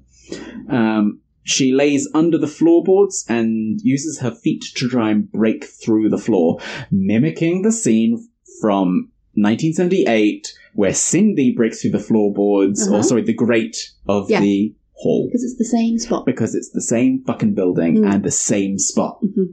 Solomon has woken and is now tracking her. Sarah manages to break the boards and climbs out. She's in the church. This is why I think there's two different buildings, because Hannah's not in there, which means there's probably a church and a meeting hall. Right. I never made that connection. They just look exactly the same. They do look very same. It's probably the same set and they just moved a couple of chairs around. Yeah. She stumbles her way through the building. She makes it outside, sees Hannah chained to the well, and Solomon... Wait. Oh, that's true. That's why she... That's why it may indeed have been the meeting hall, then.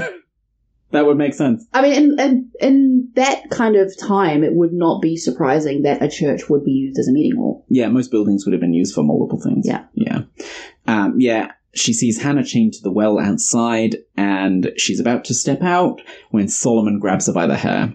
I found the witch! And declares that he has found the witch. You motherfucker. Yeah, I was like, at this point, I was like, you piece of shit. You were supposed to be the sensible one. Conditional ass love. What the fuck? Yes. Yes. The people gather. We watch as a procession of townfolk move through the fields to the outskirts of town. Hannah and Sarah are to be hung. Yeah. They tell the girls to confess, but they instead look lovingly at each other. It's real gay and sad. It's really sad. And then Sarah opens her mouth and says she confesses to being a witch. And she says it so quietly the first time so that only Hannah hears her. And the realization dawning on Hannah's face, what are you doing?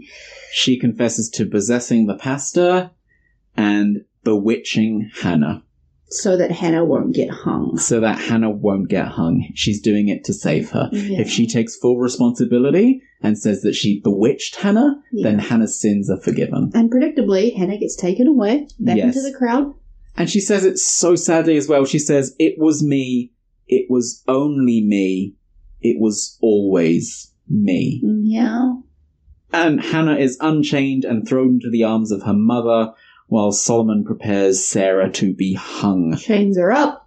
She says that one day the truth will be known and she will shadow him until that day. And I was like, she's fucking cursing your ass. Goosebumps. This was so sad. She says it with such, determination. She fucking hates him. Yes. And you can see it and you can hear it in the way that she's talking. Yes. Oh, the acting is so good. Such a horror boner. I'm like, oh Honestly. yeah, curse him. Curse his ass, baby girl. Yes, queen. Because, the way she says it is, I love this in movies, when people say things quietly, and it's way more threatening than if they yelled it. So effective. Because he's chaining her up, He's and the only one who can she's hear it. basically whispering to him, and she's just like, I know the truth, and I will shadow you until the day it is known. Yeah. And you're just like, oh, and you're like, fuck. Oh, suddenly this has become a lesbian revenge story. And we're like, yeah! Fuck you, they, them. This is how you do it. This is what we wanted. The people call her to be hung. Sarah's friends and Hannah watch in dismay as she is pulled up in the tree, and seeing like Isaac's face and Lizzie's face. They are all just... They are mortified. They're mortified. They're horrified. They're helpless. They can't do anything. No, it's their parents hanging her. And all they can do is just stand there and watch. And watch their friend slowly die. Again, the acting is so... You can... Oh. Yeah. Oh. Mwah. So Chef's good. kiss. It's so good. And the music they're playing above this is very melancholy. Yeah. But also has a hint of cynicism to it. Yeah. Because, this is an unlawful hanging, and we also know that she's just sort of ushered a curse to Solomon Good. Yeah. So there is that slight tinge of, this isn't over, or this is very sinister. Yeah. Love it. It's so on point. It's so well done. Can I just say as well, the sort of music riff that they use in this 1666 part, that like da, da, da, da on the violin. Yes. Oh. Gorgeous. So good. It's gorgeous. So sinister. I love it. It's amazing. The music throughout is just phenomenal. So good. We see as Sarah is buried beneath the tree. Yeah. Sort of unceremoniously, like a foot deep, they basically just dug a hole. Her in a hole. Yeah, they dug a hole deep enough that she wouldn't be seen, and they just covered it with soil. Yeah. And that was it. Cut to that night as Sarah's friends have dug her up, which is incredibly sad and incredibly touching that they did this. It was so sweet. Was it Lizzie, Abigail? Isaac and Abigail and Hannah. And Hannah. The four of them get together, and they say that she deserves a proper burial. They mark a message on the stone. The witch forever lives. The witch forever lives, which is what they found when they were looking for Sarah's body. It hits so... This is what I'm saying. You have to watch it again because it hits so different on the rewatch. Yes. Every single time they dig up that stone, and it's 78, eh? Or yes. Is it? Yeah. 1978, because they're looking for the body of Sarah. And it's just a stone that says the witch forever lives, and you're thinking, what? That's so, sinister. Yes. But you know that it's her friends that did it because they loved her so much. And it's more of a warning, I think. Because I think it's more of a... Because they know that Sarah's not the witch. Yeah. So they carve into the stone this warning, the witch forever lives. The witch is somewhere. I don't read it as, Solomon being the witch. I think the concept of the witch was just a scapegoat. It was just there's another word I'm looking for, I can't think of it. But so you reckon, what I mean? You reckon they're using the monogram, not the monogram, the name the town has given Sarah, the witch. They're using that to memorialize her. Yeah. The witch forever lives. They know that she's the witch, as the town calls her, will always be with us. Yeah. In a loving way. Yeah. That's really That's sweet. how I read it. And who is it, Hannah, I think, carves fear into the padlock of the chains? Yes. As well. The chains that were used to bind her while she was hung. Yeah. I think she carves Sarah fear into it as well, not just fear. Is it just fear? Just fear. Yeah. Which is because that's metal. That would be hard to do. That would be hard to do. They rebury her. They say they're specifically going to basically hide her in the woods so that she can rest in peace. Be disturbed, Yeah, which is so sweet. But it also explains why in 1994 they found Sarah's body. Yeah. In the middle of the woods in seemingly nowhere. Yeah, and yet the hand was. And yet the hand was under Sarah's house. Yeah. Yes, and this is so sad. As they go to leave the gravestone, we see red moss bloom around the burial. And again, it now becomes so different. And now it becomes so much less sinister. It was so sinister. In the first two movies, you're like, oh shit, that means the witch is near. And now it's a symbol of their love? Yeah. Oh my god. Dylan's breaking. I'm going to die. I love this movie. Yeah, because it's that little bit of moss that Hannah tucked behind her ear. Yeah. And now, it's a sign, I guess, from Sarah that, their love lives on. Even after death. I'm gonna cry. Ugh, yuck, lesbians. Lesbians. Oh, lesbians. We get the lines of Sarah Fier's vow play over top as we see flashes of the other two movies in various... And it also goes back to the actual Sarah Fier as well. Yes. Yeah. Not Dana's interpretation or... Yeah. Of who Sarah Fier is. Yeah, it's now the White Bitch. Which I found really funny when I first watched the end of 78 and it had like the preview of like her seeing her reflection in the water when she like starts to see Sarah Fier's life basically. Yeah. I didn't obviously at that point didn't know that she wasn't Dina, she was very much Sarah. Yes. But like just looking what the fuck, I'm white. No, my nightmare. But basically, we learn from this that Sarah Fier was showing the people who touched her what Solomon had done. She was trying to tell people. She was warning them and telling them the truth. It wasn't a like, I'm gonna get you. Yeah. It's a like, watch out, this is what he's done. But because she was trying to communicate it all so quickly... Yes. It was all just flashes. And it was all flashes of... or tales of it. Yeah, and it feels like a threat. Yeah. So all these flashes that, that Sam has had, that Dana has had, that Ziggy had, and Alice had, they're not threats, they're warnings. Yeah. They're like, watch out, he's still here. Good is evil. Yes. Yeah. Good is evil. Yeah, it's so good. Yeah, so Sarah Fier had been showing the people what Solomon had done. She was never cursing them.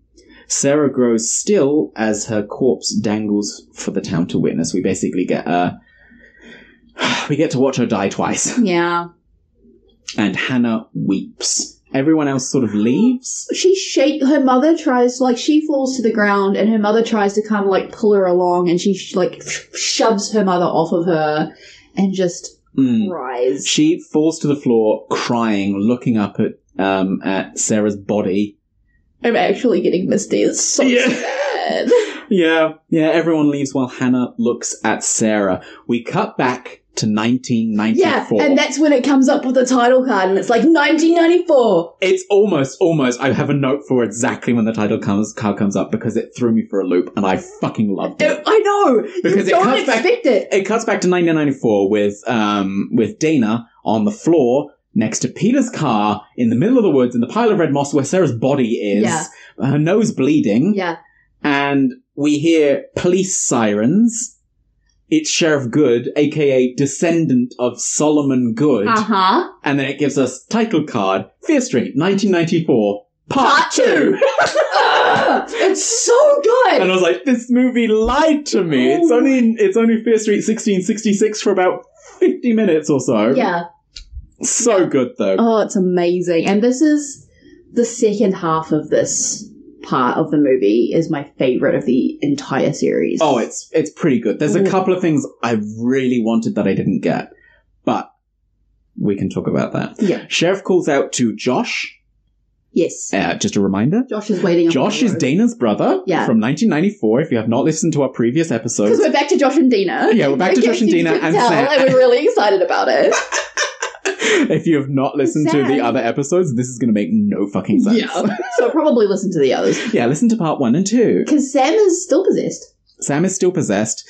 Dina had been trying to reunite the parts of Sarah Fier to end the curse. And in doing so, learned the truth. And in doing so, learned the truth, and Josh was her lookout while she was, burying the body. Yeah. So, Sheriff Good calls out to Josh at the top of the hill. He asks where Dana is, and Dana grabs him off the road, and they run into the woods as Sheriff Good draws his gun immediately on them. They're black, of course he did. Why are we surprised? We're in America, so yeah, I wouldn't. Yeah, okay, not surprised. He literally sacrifices people to the devil. You think he's not going to shoot a couple of black kids? Yeah. My question, my little point of confusion at this point was like, hang on a minute, is the entire Good family in on it then? Because I thought it was just Solomon Good, and it was like, you know, he, I don't know, extended his life, or his spirit continued on with the shit. Yeah, I don't think they really explain it, but I think to start with it was just Solomon, but then I'm pretty sure that... We learn that it becomes sort of a passed down privilege of the Good family. The pair runs through the woods. Dana tells Josh that the Goods are the witches. Good is evil. Such a satisfying statement. And it's so dumb and cheesy and reminiscent of the kind of plot twist that would be in a cheesy 90s slasher movie book.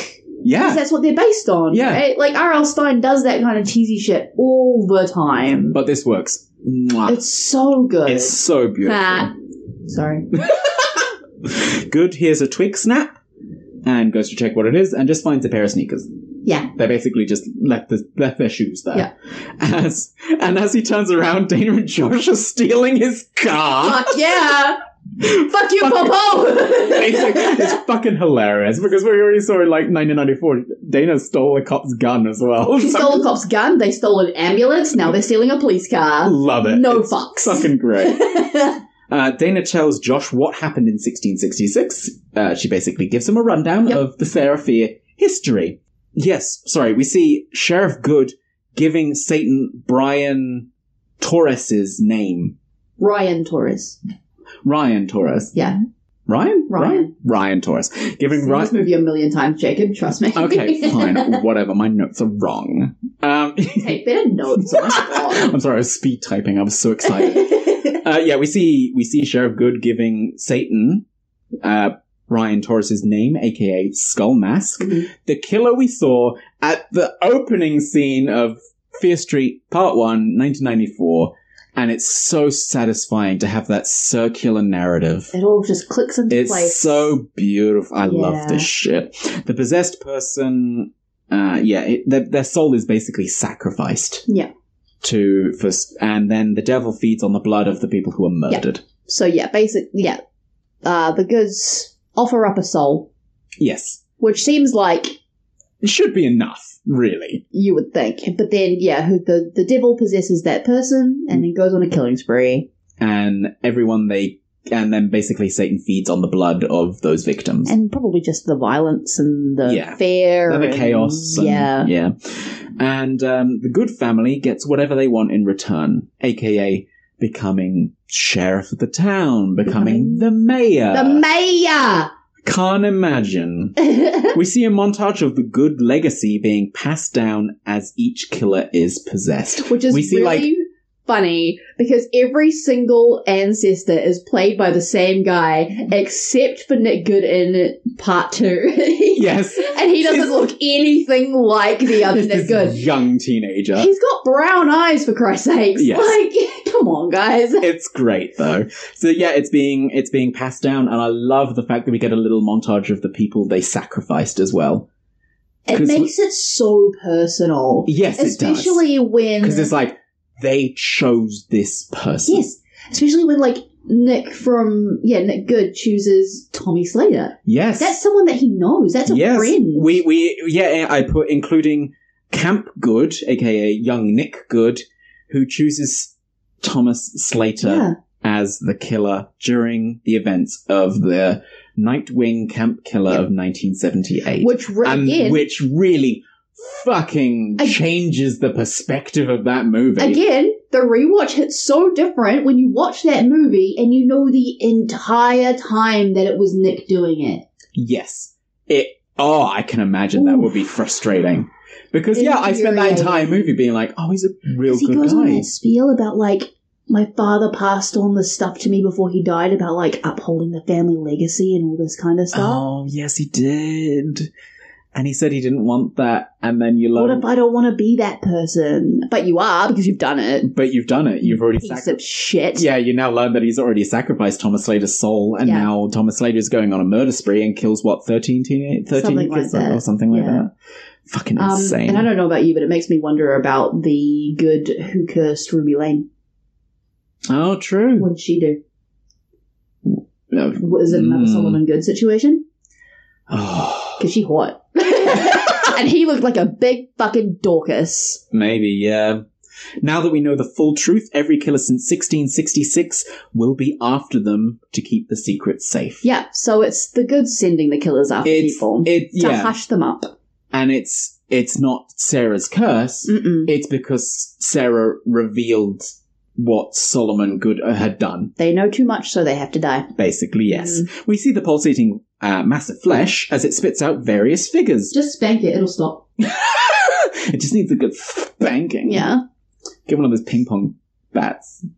That's what they use, right? Paddle. Paddle, thank you. Oh my god. Bat. Just whacking them with like a cricket bat. It's okay, you're gay. I know you don't know sports terminology. I know. What? They're just throwing around a fucked up shaped ball, okay? Why is everyone so excited?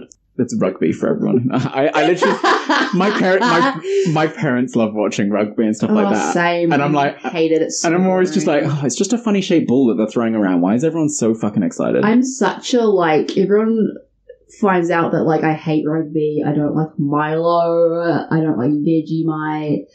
I'm These a are all bad very Kiwi. These I'm a are, bad Kiwi. in all defense, I think Milo tastes really sort of gritty. I don't like it at It's all. weird. It's weird. And it's got a weird taste as well. Give me Really Cadbury artificial. hot chocolate. Exactly. Cadbury hot shit's chocolate good. is where it's at. Anyway, we got distracted. We're now talking about hot chocolate. We're supposed to be talking about a movie.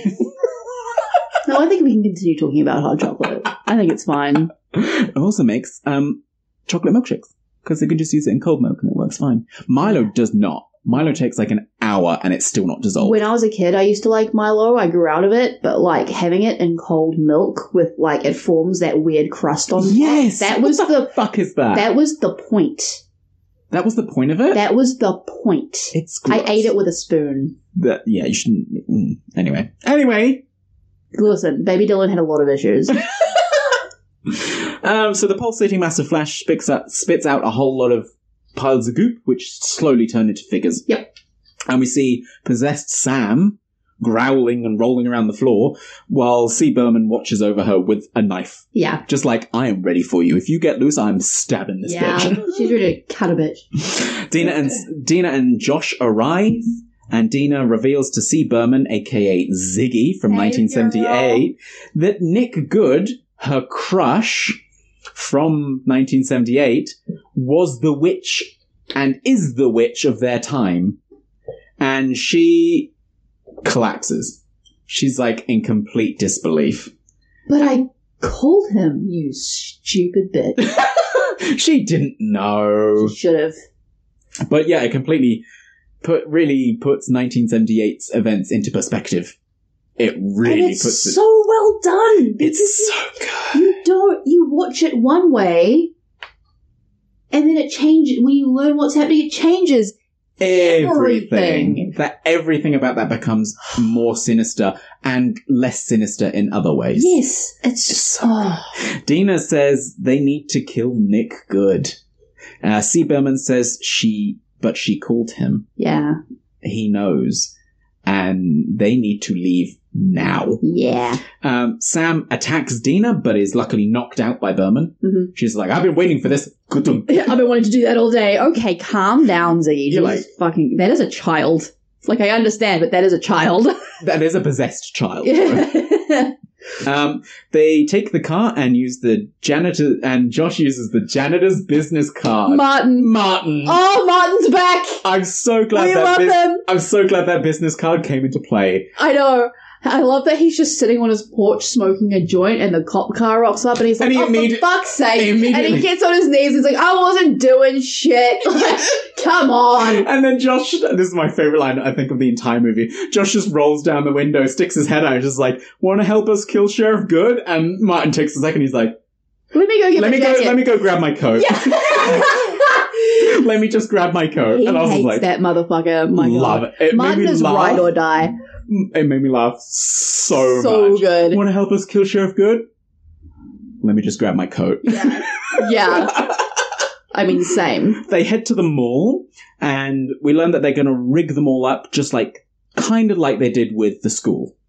They're going to use bloody water to, maneuver the killers where they need them, and because the killers are now after Dana's blood because Sheriff Good has basically called sick her, like get her. Yeah, she knows too much. She must die. They're going, and I love this reference as well. Everything is so neatly tied in. All these little references from part 1 and 2 are all coming back, and I fucking love it. It's the same sort of adrenaline rush I get when I, the first time shut up. You looked like one of those, inflatable, wacky waving, right, what are they called? Wacky waving inflatable arm flailing tube men? Yeah, those things. Yeah. That's exactly what you looked like just then. While I was describing it. Yeah, because it gave me the same rush as, when I first watched Avengers back in the day, back when Marvel was, new, and, all those pieces of all those different movies click together.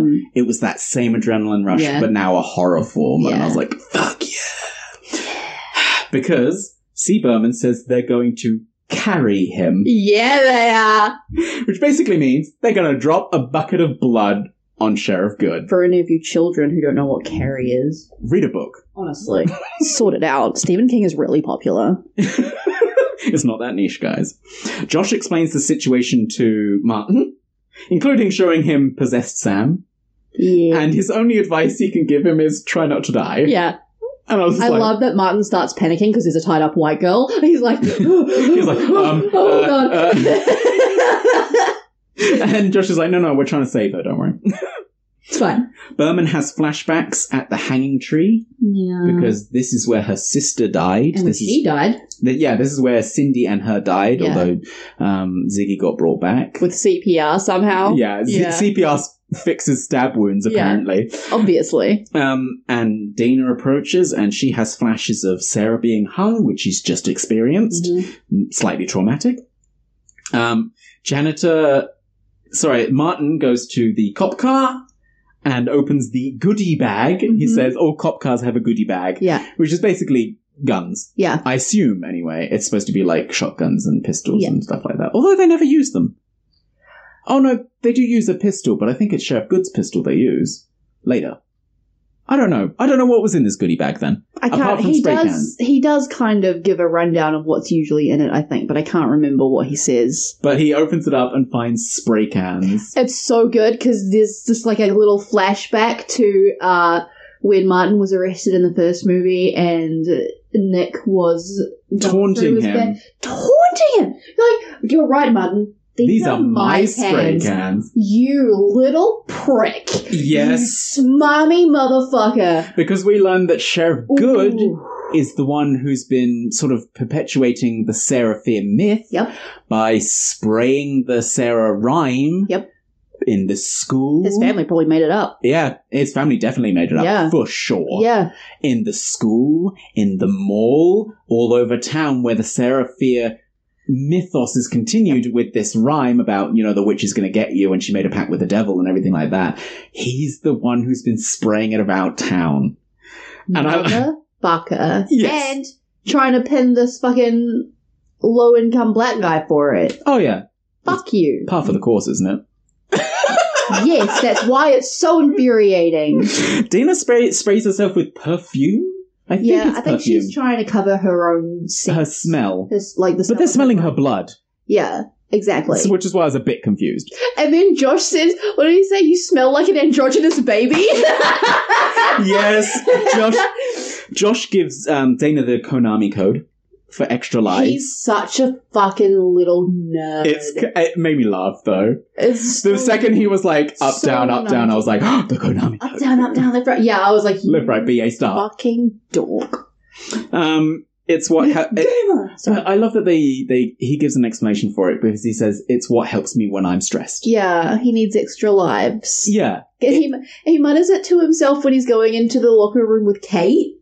Oh, does he? Yeah, when she's like, I don't want to go in alone, and he follows after her, he's muttering it to himself.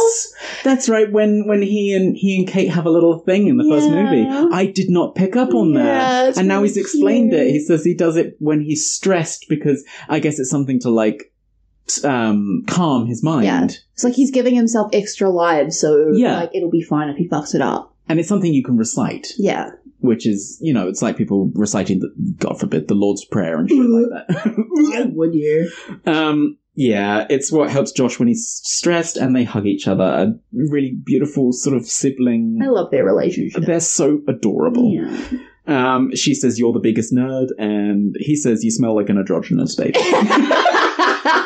It gets me every time. It's very funny. It's such a, like, odd thing to say, and it just cracks me up. But it's like, I'm sure that's exactly what she smells like. I believe him. I believe him. I sort of go, what's it?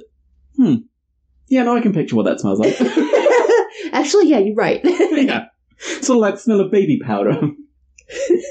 Dana gives the team a pep talk. So we've got our team. We've got Josh. We've got Dana. We've got Ziggy, aka C. Berman, and we've got Martin. He's just the one for the I love it.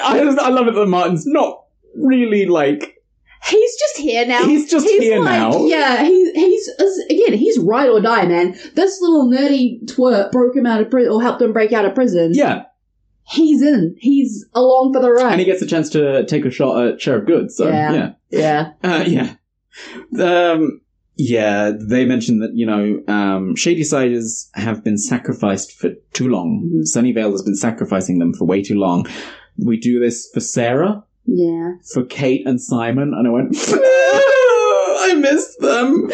For Cindy. Yeah. Ziggy's sister. For all of us. Which I found really funny, because that's when it cut to Martin. Like, Martin's barely part of this. What can we say for him? For all of us. Yeah, because they're like, you know, for Kate and Simon and Josh and Dana are like, oh God, our friends. Yeah. You know, we do this for Cindy and Ziggy said they're like, oh my God, my sister.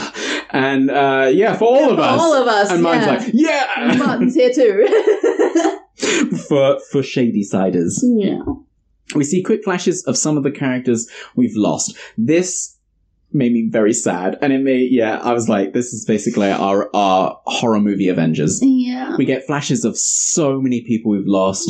Kate, Simon, Arnold, Alice, from parts 1 and 2, all these characters who've died. Yeah. And eventually Sarah as well. And when you know why they died, it's so fucked up. It's so sad. It's so sad. It's for one person's selfish gain. One family's selfish gain. Yeah.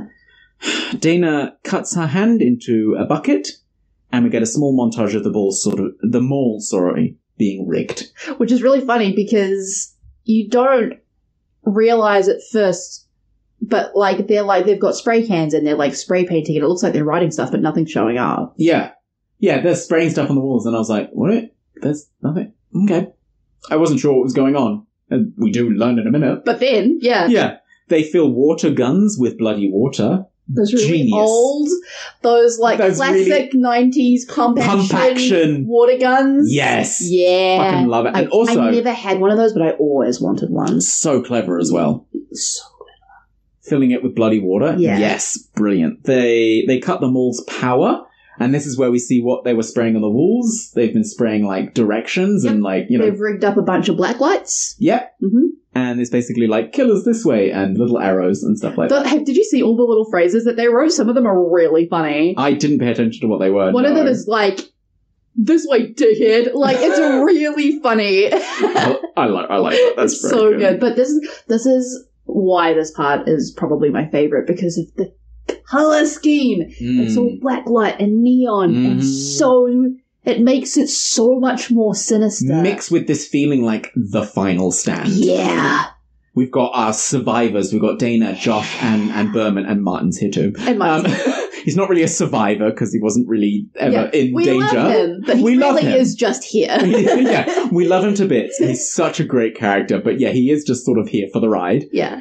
He's a little bit of a stereotype, but we can look past that. Yeah, we can look past that a bit. We hear a bell chime as one of the doors opens.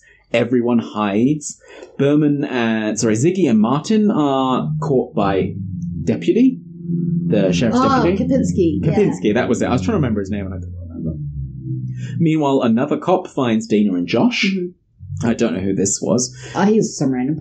I don't think he's appeared before. Yeah, they're basically telling him to get out. You know, you're drop your weapons. Yeah, drop your weapons. You're intruding. Yeah, you're in the mall when you shouldn't be.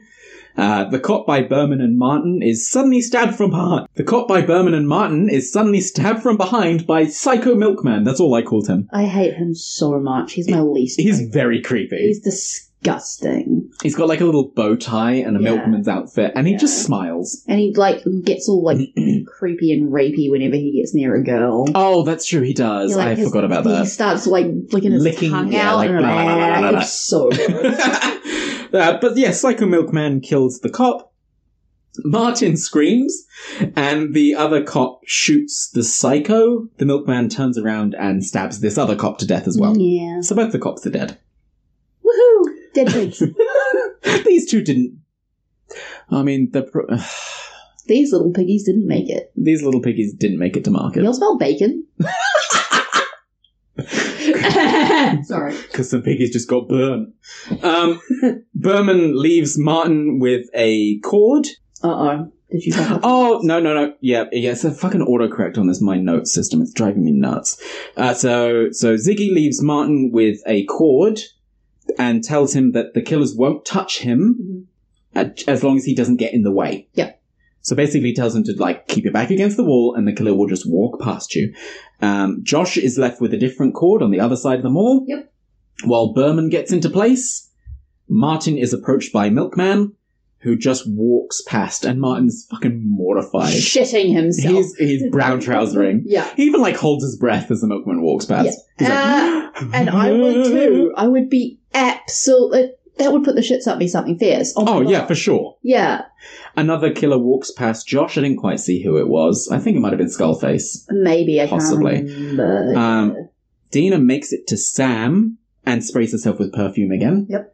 As a different killer walks past Berman. The three of them close their traps because they basically sprayed bloody water into each of these three shops. Yeah. And they're now using the cords to quickly close the shutters. The gates. Yeah. Yeah, to close the gates, close the shutters, leaving, I put Leather Mask, is what I called him. There's a guy with he's not really appeared before now. He's been in some flashbacks, but that's about it. Yeah, the flash we saw of him, he was drowning someone in a lake or something like that. Skull Mask, which is of course Ryan Torres. Poor Ryan. The first killer that we saw in 1994. And the Milkman, the creepy Milkman, are all trapped in stores. Yeah. Meanwhile, we see Axeman. Now I have such sympathy for these killers. Yeah. Because they are not at fault at all. Yeah. Their souls have been sacrificed. Mm-hmm. Yeah, we see poor Tommy, aka the Nightwing Killer, walking into another store.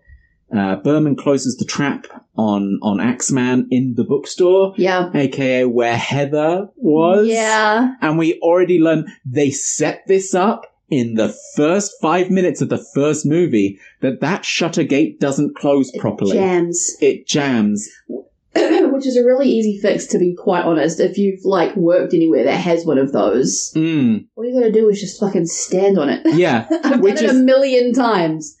Which is basically what Ziggy does. Yeah. Or Berman. I keep switching between them. Her name is Ziggy. Her name, we'll call her Ziggy. Yeah. And Ziggy slams down on that gate to shut it. Yeah. Leaving her killer trapped inside. The killer that she knows best. Yeah. Poor Tommy Slater. Poor sweet Tommy. AKA our Friday the 13th killer. Yeah. They regroup. 4 of them are trapped. They say. They've got, because Ziggy got one earlier and then got Axeman as well. Yes, because she's a bad bitch. Because she's a fucking badass. Yeah. Martin points out that it's suddenly gone very quiet. And Berman says he's here and heads out. Everyone else disperses. Uh-huh. The bells of the entrance jingle as Sheriff Good enters. He's confronted by Ziggy, a.k.a. Ziggy and Nick are together again. Standing under the hanging tree. Under the hanging tree where he had saved her. Yeah. We see flashes from their time in 1978, their whole romance, which at the time was beautiful and so sweet. And now it's really gross. And now it's really tainted. Yeah. She pulls a cord and he gets carried. Yeah, he does. She tips just like they did to that girl in the bathroom in 1978. Yep. She pulls at the cord, she pulls at a string, and it pours a bucket of bloody water on him. And some of the splashback hits her as well. Yes, worth noting as well that they have also mixed like fluorescent dye into this mixture, Yes. so it's green as fuck. Yes. And it's so Which I think is cool. more for the audience's benefit than anything else. I think so. But it also just works for the aesthetic. And Oh, it just definitely looks works. so cool. It looks amazing. Yes, so fluorescent bloody water. Yeah. It's great. The group opens the cages, now with 4 killers in it, and just releases them. Good. Nick grabs Berman and holds her hostage. What did you write? For some reason I wrote Dana. Dana grabs Berman and holds her hostage. Dana did no such thing. You will not tarnish my girl's name like this, Jacob. Oh my god. Dana at the moment is just trying to hide. Yeah. So yeah, Nick, Sheriff Good grabs Ziggy and uses her as a hostage. Yeah. And basically calls out to Dana and tells her to call off the killers. Yeah. And I'm like, bitch, these are your serial killers. What's Dana gonna do? Yeah. You made your grave, you lie in it. Honestly. Fucking male entitlement on this guy. Good is stabbed in the back by Skullface. And I was like, fucking retribution. Hell because yeah. he's the one who shot Ryan Torres dead in the first 5 minutes of the first movie. After having sent him on the spree in the first place. Yep. While Ziggy is then grabbed by the milkman because she is covered in some of the blood. She got some of the splashback. splattered, Yeah. Good defends himself against Skullface. And Dana uses a knife to cut her hand to get the killer's attention. Yeah. Because they, I guess, can smell the blood in the air. Presumably, if it's coming straight out of her veins, it'll smell much stronger than the mixture because it's mixed in with other stuff and it will dilute And it. it'll be diluted with the water anyway. Yeah. This is to save Ziggy. Yeah. Because, Dana has to run because the milkman immediately turns to her. Yeah. And starts going after her. Martin knocks Skull Mask down when he gets too close to Dana. Yeah. This is great. Yeah. He just I don't even know what he smacks him with. I don't know. Again, this dude is ride or die. Yeah. He has minimal information. And He has zero information. Yeah. And he's just like, oh, that guy's going to attack you? Whack! For lesbian love. Yeah, when the killer gets too close to Dana. Martin and Josh lock themselves in a store. Yeah. And Ziggy throws away her tainted jumper, the jumper that's got the splashback blood on it. Yeah. Basically throws it into the middle of the floor so the killers will stop chasing her. Yeah. And manages to get into the store with Josh and Martin as Dana exits through a side door. Dana walks the halls. She's basically following a blood trail, which she's following after Sheriff Good. This was so amazing. And the cut back and forth because this used to be the church. They cut back to a shop. Oh yeah. As she's walking through the sort of the pathway, it cuts to Sarah Good walking the aisle of the church. Sarah Fair? Sorry, Sarah Fear. Oh my god, Sarah Good. No. Solomon wishes. It cuts to, Sarah Fear walking the aisle of the church. Beautiful symmetry. Yeah. Love it. It's so delicious. I enjoy the turntables of this scene where Nick is running away scared and Dina is following him through the caves. Yes, absolutely. It's so good. Yes. Fuck you. Yeah, bastard. she's following the blood trail of what used to be the church. She climbs down a grate and retraces the steps backwards of Sarah in 1666. Yeah. She's now going into the grate, not breaking out of it, and following that same trail back. Mm-hmm. This time chasing after Good instead of Good chasing after her. Yeah. Awesome. Good stumbles his way through the caverns as Dana follows. Martin, Ziggy, and Josh shoot the killers with water guns, so they fight each other. And we basically... Monster Battle Royale. Exactly. It's That's great. exactly what I watch. I was like, they basically watch a battle royale of serial killers. Yeah. There's the Leatherface one is slamming poor Skull Mask into the floor, and Ryan. yeah, He was creepy. He didn't do anything wrong. he wasn't creepy. He was funny. He was that funny. nerdy, goofy kid. If Cam worked in a sex shop, he would be exactly the same way. You know. This is the second character you've compared to Cam. Yeah. Because I'm low-key obsessed with Cam. Anyway, moving on. Anyway, while they're watching the Battle Royale, they do see in the distance Sam run past after Dana, and they're like... shit. They're like, Sam's free. She's out. Because Sam has managed to finally break the inescapable, dreaded phone cord. Yeah. Which has so far lasted... How did she do that? Basically 3 movies at this point. Honestly. Like, Jesus God. Christ. Sam heads into the tunnel after Dana, I assume just following the smell of her blood. Yeah.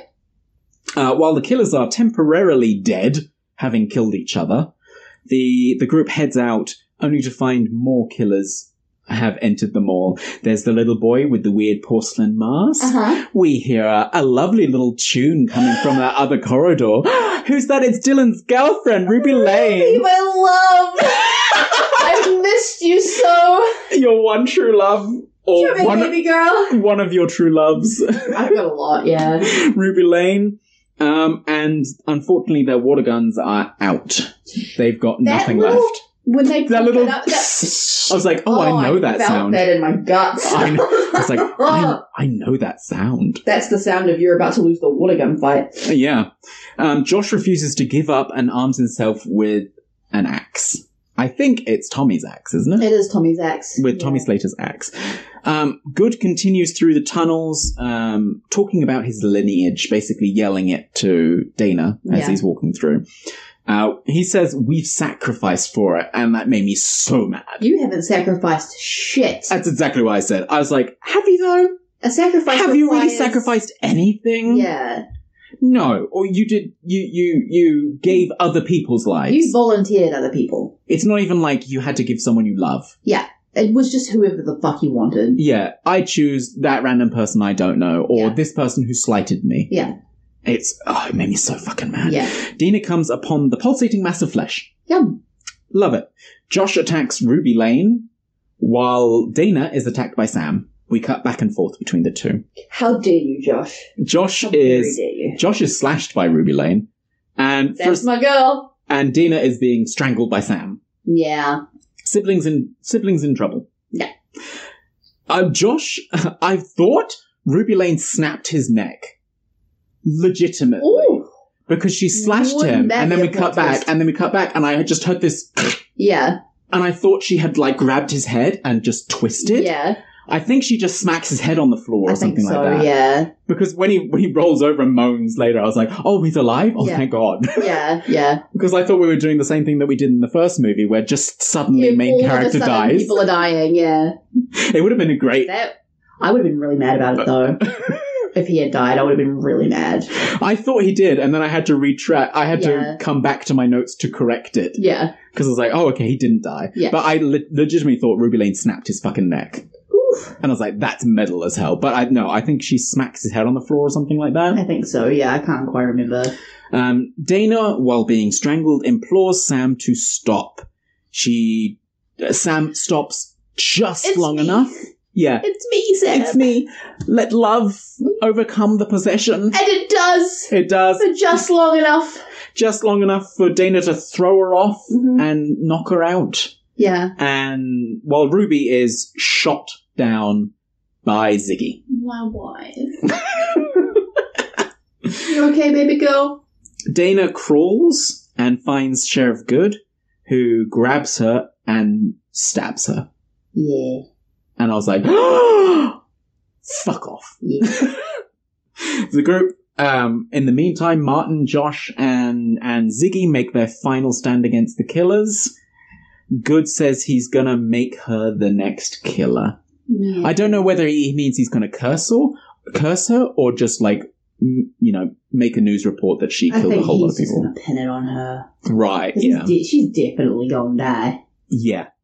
Dana slaps his hand onto the pulsating mass of flesh. Yeah. She, knocks his hand away, and it touches the pulsating mass of flesh, which means he gets the visions of all the victims that have ever been killed by all of the people he forced to become possessed. Or his family, yeah.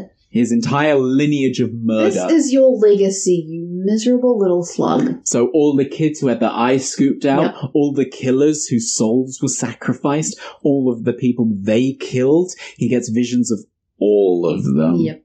When he wakes, Dana is gone. Yeah. And he can hear Seraphia's vow against his family. Uh-huh. Wherever you go, I will be the shadow until the truth is known. Massive nerd boner. So good. So fucking love good. He stumbles around the caverns, much like we saw when Alice had accidentally touched the pulsating mass of flesh, and sees all the victims. But now, it's not just like when Alice did it, she only saw like victims from 1666. Yeah. He's seeing Alice. And Kate. And Simon. And the kids who had their eyes scooped out. Yep. It's fucking traumatizing. Love it. So good. It's so good. And This like, I swear Arnold was there as well. Probably. I'm pretty sure he was. Yeah. So good. Sarah suddenly appears and stabs Good. In the eyeball. In the eyeball. All the killers. It's so abrupt. Yeah, it's so... And it deserves to be. Yeah, it's so good. He just turns around and she just goes... Whoosh, yeah. And all the killers in the mall turn to piles of flies. Yep, they just...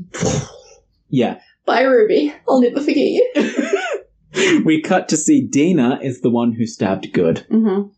So we get that parallel between Dina and Sarah again. I like to think that Sarah momentarily possessed Dina. I like that. Yeah. I really like that. Yeah, I don't know how accurate it is, but that's how I like it. But use the possession for good. Yeah. Yeah. The pulsating mass of flesh sinks into the floor, never to be seen again. Dana wakes Sam, who is now cured of her possession. Yay! Lesbian love lives on.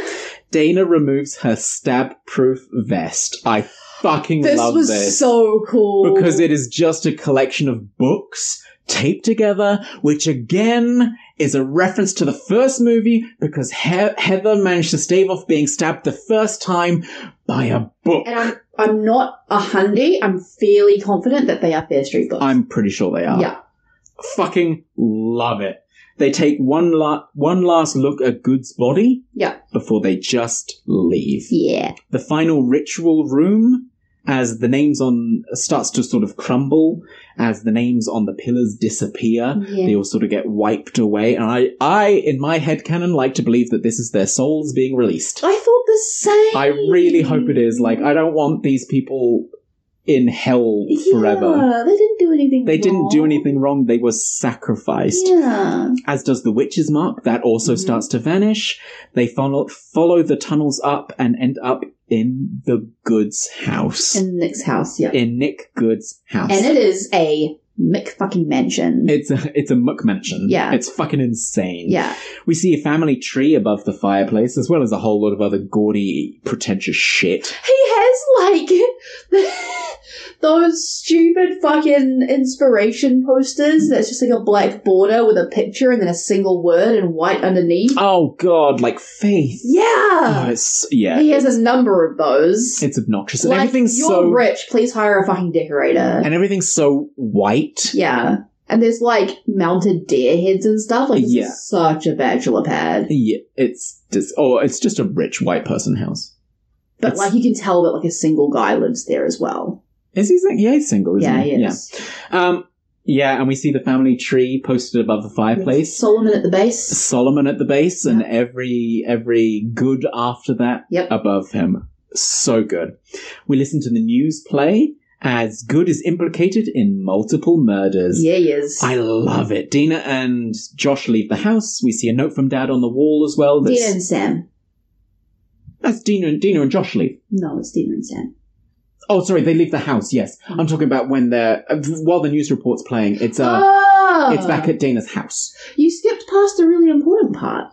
Oh, where the rich white couple get hit by a truck? That was dude, yeah. That was very funny. Because they walk out of Nick's house, and they're in Sunnyvale. Like, what the fuck? You're there. They're in Sunnyvale, and then a dude just suddenly gets hit by a speeding truck. Yes. And it signals the downfall of Sunnyvale. Balance is being restored. Thank you. Yes, it's exactly what I wrote in a second that, like, we'll get to that. Yeah, so the news plays, Good is implicated for multiple murders. Dina and Josh leave to go to school. We see a little note from Dad, on a little post-it note next to, like, the hook where they hang their coats, and it's like, I've gone for an interview or something like that. I have a job interview, don't cook. Yes. Yeah. And it's just, it's the perfect tiny sign. That things are looking up. That, not just that things are looking up, that this curse against Oh, absolutely. Shadyside has been broken. Yeah. They're not all, like, downtrodden, beaten down. Yeah. Good. They weren't all just shitheads. Because there like was something Ziggy keeping them said in down. the second movie, they're Shadysiders, they're cursed, their life is always shit. Yeah. But now that's broken because, hey, Dad's got this new interview. Yeah. Hey, Josh and Dina are happy. Yeah. Oh, that tiny little note tells you so much information, and it's a tiny post-it note. Yeah. Is this the scene where Dina made pancakes as well, and they're burnt to shit? Yes. I made those with ingredients and shit. Josh is like, I'm still not fucking eating it. And he's like, oh, you're so good at making... Whatever. Oh, no, it's like, oh, I have a doctor's note that I shouldn't be eating whatever the hell that is. Yeah. Yeah. Because he's got a broken arm. Yeah. That's right, yeah. Yeah, he has a broken arm. Yeah. Maybe that's what went crunch. Maybe that's what crunched. Yeah. Maybe I did hear a crunch. Okay. Yeah. But it's like the luck for Sunnyvale and the misfortune of Shadyside has been broken. It's been undone. Yeah. Even slate. Yeah. Sunnyvales don't get the privilege of, the good curse, and the Shadysiders don't get fucked by it anymore. Yep. We see Ziggy meets up with Nurse Lane. Yeah, that was really sweet. And hands her back her journal. Yeah. And they hug. Yeah. And I thought that was fucking beautiful. It was so nice. It was so sweet.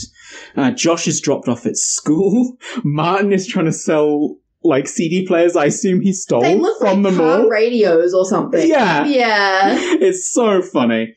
And Josh meets a cute, nerdy girl who, I don't know, gives Martin advice on how better to, sell whatever he's selling. And then she signs Josh's cast, and she signs it as Queen of Air and Darkness, aka Josh's online AOL girlfriend. Yeah, it was so cute. And I was like, She's such a cute little nerd. You're gonna be such cute little nerds. I know, right? I was like, I ship you two so fucking hard. Yeah.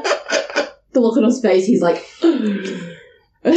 Next we see Dana goes to the woods, and Sam and Dana honor Sarah.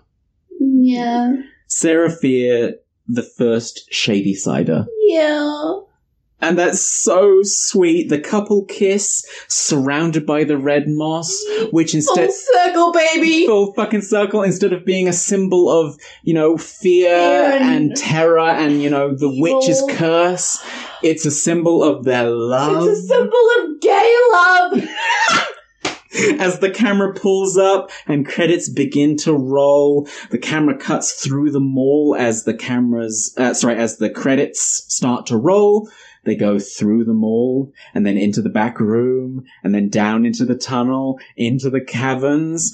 We get a shot of the witch's spell book in that cavern, which is now surrounded completely by police tape. Yep. Little evidence markers all over the place. And the final shot is of the book as somebody grabs it. And rips it away off screen. Roll credits. Yeah.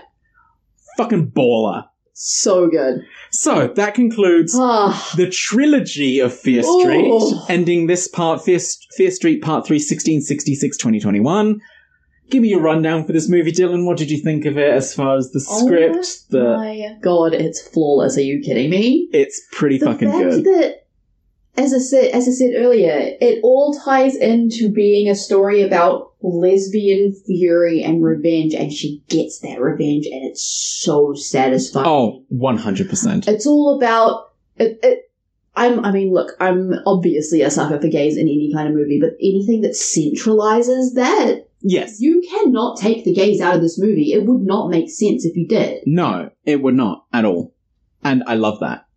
Because it's not a movie that is, in your face, hey look, gays! I mean, it kind of is. Did you see that sex scene? Oh my God. No, that was just a sex scene. Yeah. It's not like smacking you in the face being like, aren't we good for making a gay movie? Which is what so many movies do. Exactly. It's like have you gotten onto Bly Manor yet? No, not Okay. yet. It's like Bly Manor in that it's just very matter of fact about the fact that Yeah, there are gays. these characters are gay. It's an integral part of the story. That's the end of it. Yeah. It doesn't make a big fuss about it. I love that. I love it so much. It's so good. The one little nitpick I had, because I wanted my full All right, let's hear it. my full Avengers boner that I wanted for this movie is that I wanted all of the killers.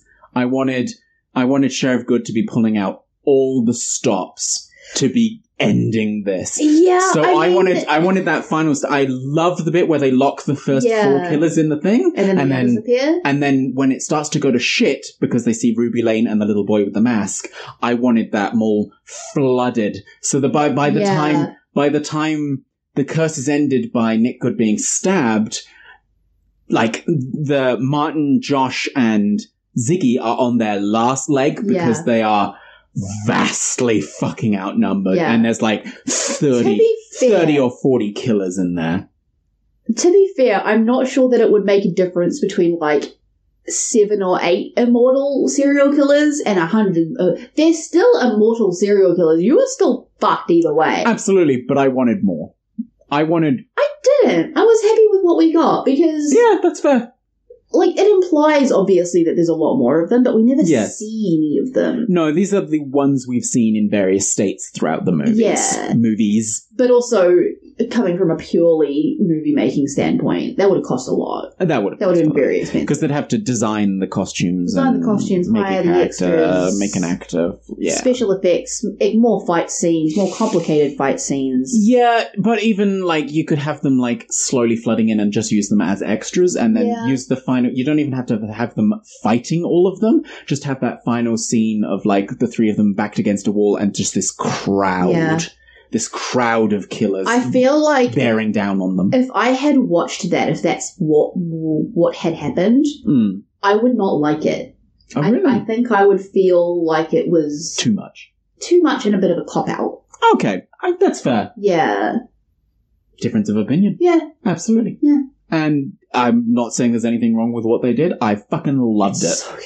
Especially with, Ziggy being the one to put the Nightwing Killer, to trap the Nightwing Killer and stuff like that. It was so poetic and beautiful.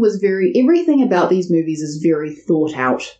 Oh, 100%. And, like, it's so many movies these days are just slapped together, them, without much thought.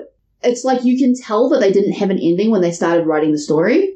This was very, very meticulously planned. Because of so many things that are referenced to other parts of the trilogy. Do you know what's really fun? Go on then. In the first movie, when Nick is taunting Martin in the jail cell with the spray cans. Yes. And he goes, Martin, around here, people show me a little respect. They call me Sheriff Good. And he walks out, and Martin goes, Sheriff Good? More like Sheriff motherfucking Evil! Foreshadowing. It's everywhere. It's very well done. Yeah. So, I shouldn't need to ask, but on your personal rating, 1 being awful, 10 being amazing, where would you personally rate this for yourself? 50,000 out of 10. I cannot overstate how much I love these movies. I've literally, since we started recording these episodes, I've probably watched them all in their entirety like a half dozen times. Oh my god. I love them so much. They're very good. I gave this, I've given all of them an 8 out of 10, and I think the more times I watch it, the more times I'm going to love this. Yeah. Again, you gotta watch it at least twice. Yes, I'm gonna go through and do another round with my partner or with my parents or something like that, and get that second adrenaline rush from this. You got it. So, we like to give credit where credit's due. So, is there a particular actor or character you'd like to give props to for part 3 of Fear Street? Well, my first instinct is Dina. I'm not sure what her actor's name is. Just playing Sarah Fair, She did a fantastic really good job. Yeah. But in saying that, what I said earlier about Tommy Mad Thomas. Yes. Insanely good actor. Yeah. I genuinely forget when I'm watching 1666 that he's the same actor. Tommy. That is the same guy. It's Couldn't be very, more different. very good. Yeah. I wanted to give props to Ashley Zuckerman, who played Solomon / Nick Good. Oh, fair. I thought he was such a good villain. He, again, on the rewatch, oh my god, he does such a good job. Now that you mention it, you're so right. He's fucking such great. A smarmy little fucker. You watch it again and you're like, I hate this But guy. then in 1666, Solomon, you're like, oh my god, the one sensible human being. And then he turns out to be a piece of shit. Unhinged. Yeah. Oh, it's so good. Yeah, I wanted to give credits all round. Yeah. Again. Everyone is so good. The returning cast who either reprised the same role or took a role in Dana's Visions of 1666. Yep. Mwah, brilliant. All the actors who, again, continued on from 1994 Part 2. Mm-hmm. Phenomenal. Yep. Everything. There's not a bad actor anywhere to be seen. Shout out Martin. Shout out Martin. Every character deserves props. The costumers, the writers, the director, the set design. The colours and oh my god. The music, everything. It's fucking, if you have not seen this, fucking watch these movies. They're so damn good. Absolute joy to watch, which is why I'm still mad that you're saying 8 out of 10. I told you once I rewatch it, it'll be like a 10. Good. Yeah. Good. Yeah, because, absolutely. Oh my god. I was teasing you at work today where I was like, yeah, so I watched part 3, it was shit. And I nearly fucking hit you. Oh my god. It's just the relationship we have. My headache hadn't even set in yet and I was like, I will kill you. Well, thank you so much for joining me, Dylan, for the final part of Fear Street. It's done. All 3 parts are done. I'm sad that it's done. I could talk about these movies forever. It's okay. You get to come back and now explore new movies with me. I mean, yes, but also Fear Street. I'm sure you've got plenty more movies that you'll have to show me. Oh. Oh, yeah. Well, thank you for joining me, Dylan, and I hope you come back for another episode. In fact, I assume you will at this point. I'm basically a series regular at this point. I think at this point, 5 episodes. Yeah, honorary co-host. 5 out of 37 is pretty impressive. And thank you, everyone, for listening. Join us again next week. We'll be back for another movie. Bye now. Bye. Thanks again to our guests, and thank you for listening. Don't forget to leave a rating and review. It really does help people find the podcast. And remember, you can get in on the discussion by sending us an email, cherrypophorror@gmail.com. Okay, I'll let you go. Good night. Sleep tight. Don't let the monsters bite.